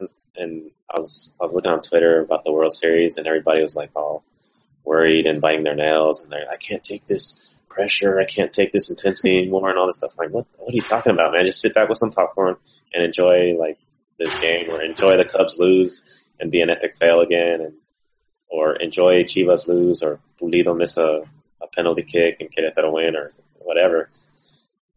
And people get so emotional and stuff over these things. Yeah, dude. Nah, man. I think Cruz Azul could get their stuff straight. It's just some internal fighting, but if they let the GM work, and they bring in a coach, they bring in the right coach, which is this is one of the interesting things is that Caixinha is one of the coach. Caixinha and Matosas are two candidates, but Monterrey might also be needing a coach. And it's funny how it flipped because, a few years back, Cruz Azul was one of the no-brainers. You would prefer it. Now the Rayados is the better candidate. They let you work better and you have more money on transfer fees. So the whole Monterrey crashing might cost them their technical. Yeah. There's talk about some Spanish coach, but I'm like, dude, why do you want to bring some, it's too much of a risk. Just go with someone that knows the league and that has won titles in the league, that knows the opponents, knows the venues. Why are you bringing in a total unknown? Yeah, if you're gonna bring in a Spanish coach, you need to bring in a Spanish coach for like a big name team like America, like Club America. Ronnie would like that especially. Ron, are you there? Ron is absent, but Pern Dog just. I wanted to ask Ron if he saw La Volpe. La Volpe said if he didn't win in the silverware, that he was leaving the club, and just the league is up for grabs. That's the only thing. I can't see them winning the club's World Cup. Oh yeah. You don't think they can win the Club World Cup? America, no, not. Hey, no, to beat who they have to beat Real Madrid. Oh man, you sound defeatist. Are you defeatist, Pern? Your Almeida just lost and he was crying, walking off the field. Hey man, that guy has passion. He wants to win. And he's taking that winning mentality to Chivas, but obviously it's gonna be some stumbling blocks. Well, he gave up the Copa MX, man. He didn't want the Campeonísimo because he put in his B team 2 games in a row. Hey, that this is crying. That goes a bit more to what we were talking about earlier, Chiquis. About how like sometimes the players, they're not as passionate when they're like playing in the final. They don't take it as personal. It's like it's just another game. Yeah, that's mental midgetry, man. You can't. Like, I wouldn't cry. I don't know about crying. Like, I wouldn't cry, but I'd be like upset, throwing my shoes or whatever across the hall. And you throw your shoes across the hall? Yeah, or your cleats, So I'd throw my cleats in the stand if I lost this final. Like if I was Chivas, and if I was Vergara, I would go to my car and go home, and I'd punch the wall or something. But I wouldn't go out there and accept some second place. Vergara and Higuera look happy to get that. He was going over there. What is that, John, man? I'd be embarrassed to go over there and get some second place medal. Those guys were smiling. They were like... That's ridiculous, man. That's embarrassing. They're gonna wear it for a month. Much like an owner coming off of his like palco up there in the stands, going down to the stadium for that. If I was a player, I'd be wanting to get out of there. I wouldn't accept that stuff. Maybe out of respect, okay, yeah, watch the other team win and stuff. But man, if I lose the final, I'm out of there as quick as I can get. I don't want no second place trophy either. I'll just throw that stuff in the garbage. Come on, man. Don't be so bitter. You lose some, you win some. I know. You lose some, you win some. But what is the saying? There's no, if you're in second place, you're in, I forget it. Well, If you're not first, you're last. Yeah, if you're not first, you're last. That's the one. Well, you got to give it to Chivas. They were in it. But what matters is the silverware, and all you got to do is put in contrast his predecessor. What is this, like 11 games where he only got like 9 points out of 11 games? Is Chepo de la Torre. You can see the contrast between what failure looks like and Ya Merito looks like. The path of Campeonísimos just got postponed. Campeonísimo Copa MX. It happens. Well, he has the league. That's where he has to prove himself. Not this cup. It's as it was pointed out earlier. A lot of the top teams don't participate in Copa MX, and some of the other top teams don't take it serious. You think that's going to change now that Libertadores is not in play anymore? Yeah, I was hoping it does, but who knows with Liga MX, because they could also start taking the CONCACAF Cup more serious. At least for the fans. I think the fans play a big role in this, because if the fans don't make a big deal about it, and then the club's not going to care and the media's not going to care, and it's like no one cares. But if the fans are more demanding, especially with like what happened in Monterrey, where it's like they get eliminated and it's like whatever, it don't matter because we got this league title or whatever. So with that attitude, not really. But I think so. That was the one good thing about quizá Querétaro fans were very passionate about it, and I was happy to see that, because that stuff like that improves the football.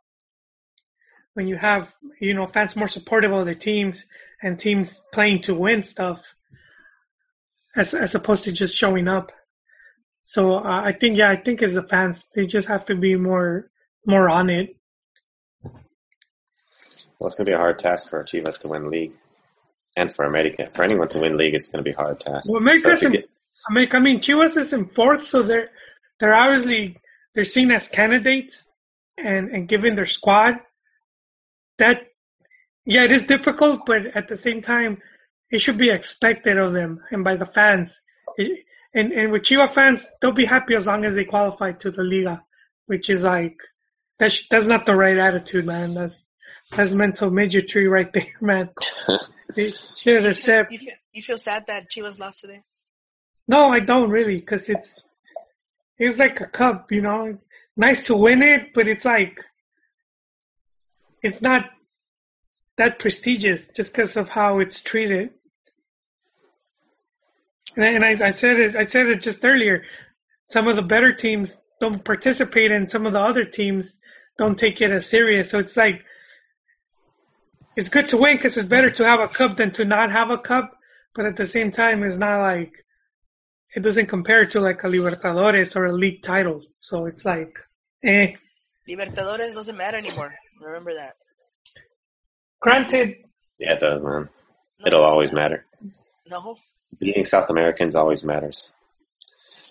But like the league's going to be so hard because everyone's got pressure. La Volpe said he's going to bring a cup. So he's got tons of pressure. America's got pressure. No, but going to answer Perns, Libertadores matters because it's the premier cup competition in the Americas. So until CONCACAF Cup surpasses it, it's going to continue to matter. And we're far off from even challenging them for that. Just we're so many years away from it. I don't know, man. A trash team like Tigres made it all the way to the final. I don't see how prestigious it is. Not the best team doesn't go, but the best team doesn't go to that tournament. Let's be real here. So, wait.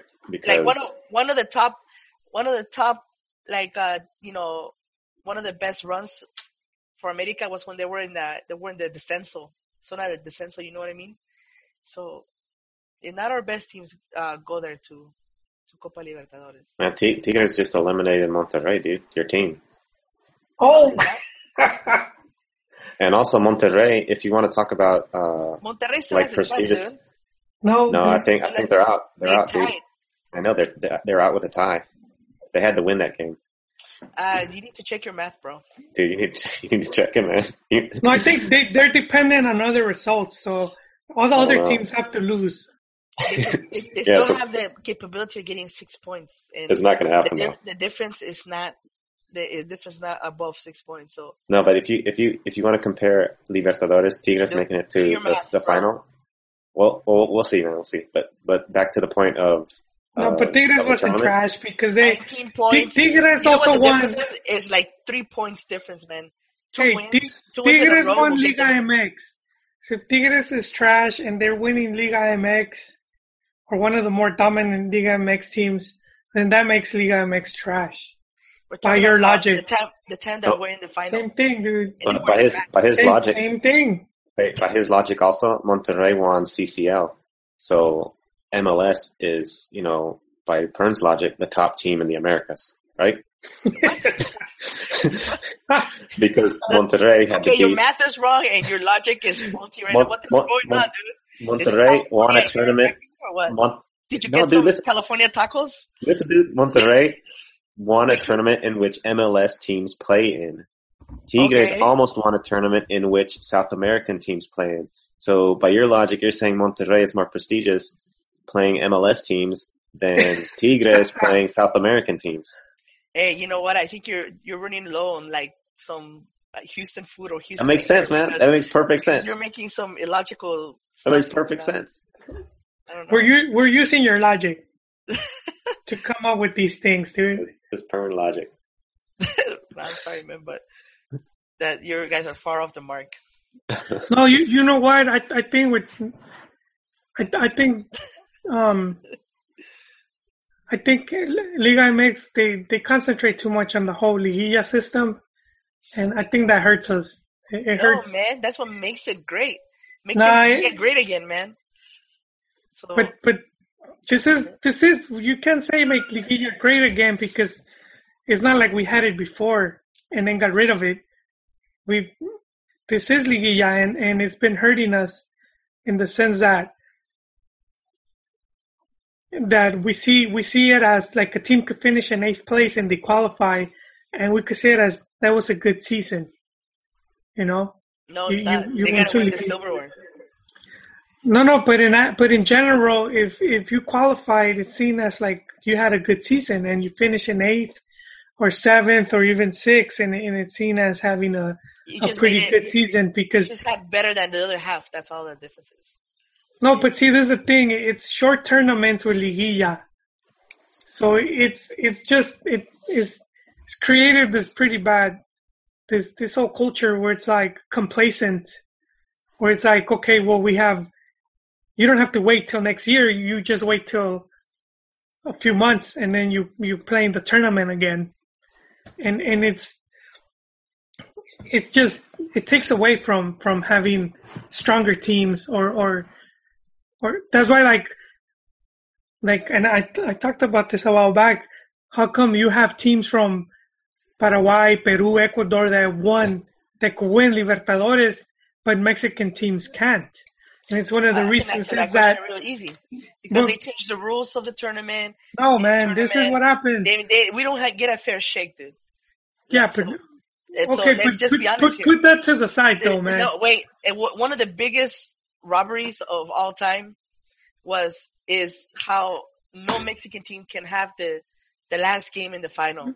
I know that is That's I know, obviously but you know what? You know what that is? You know what? In all that's the finals that we the played at Sudacas being afraid.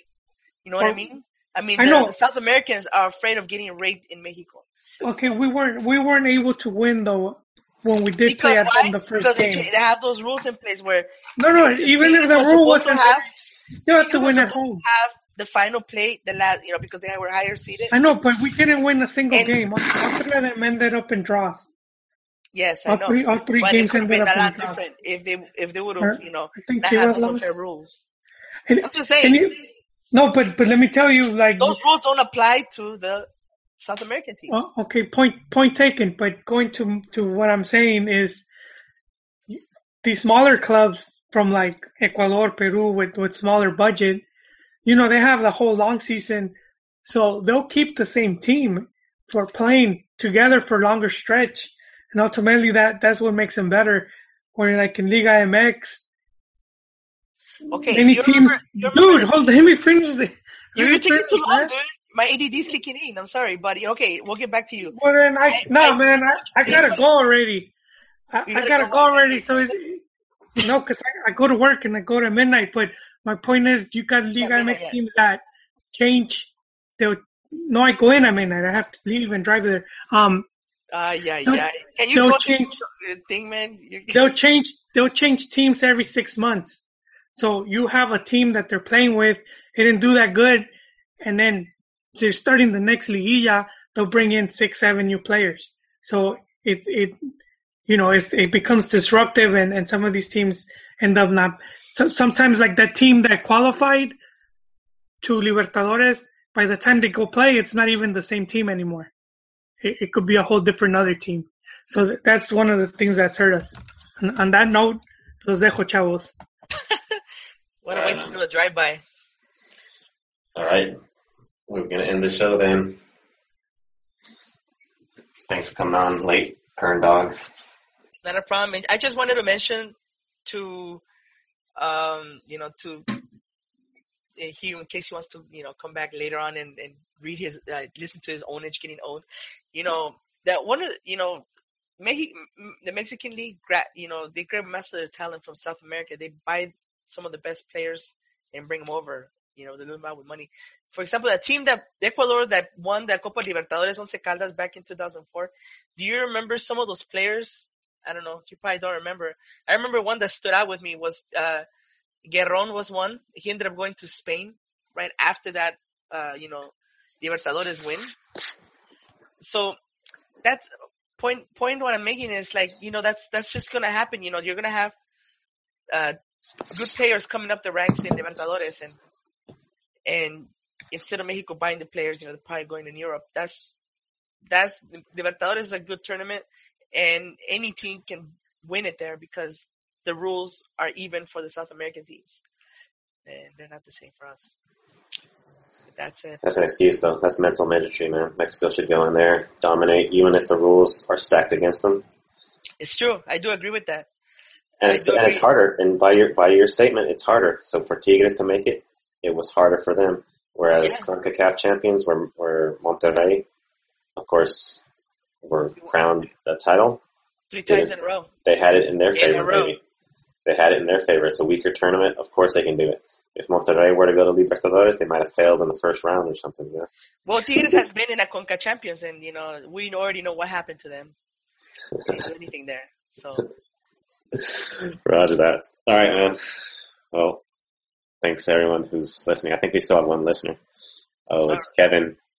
So shout out to Kevin, and we'll see you guys next week after right before the U.S. game. Later. All right. You guys have a good evening.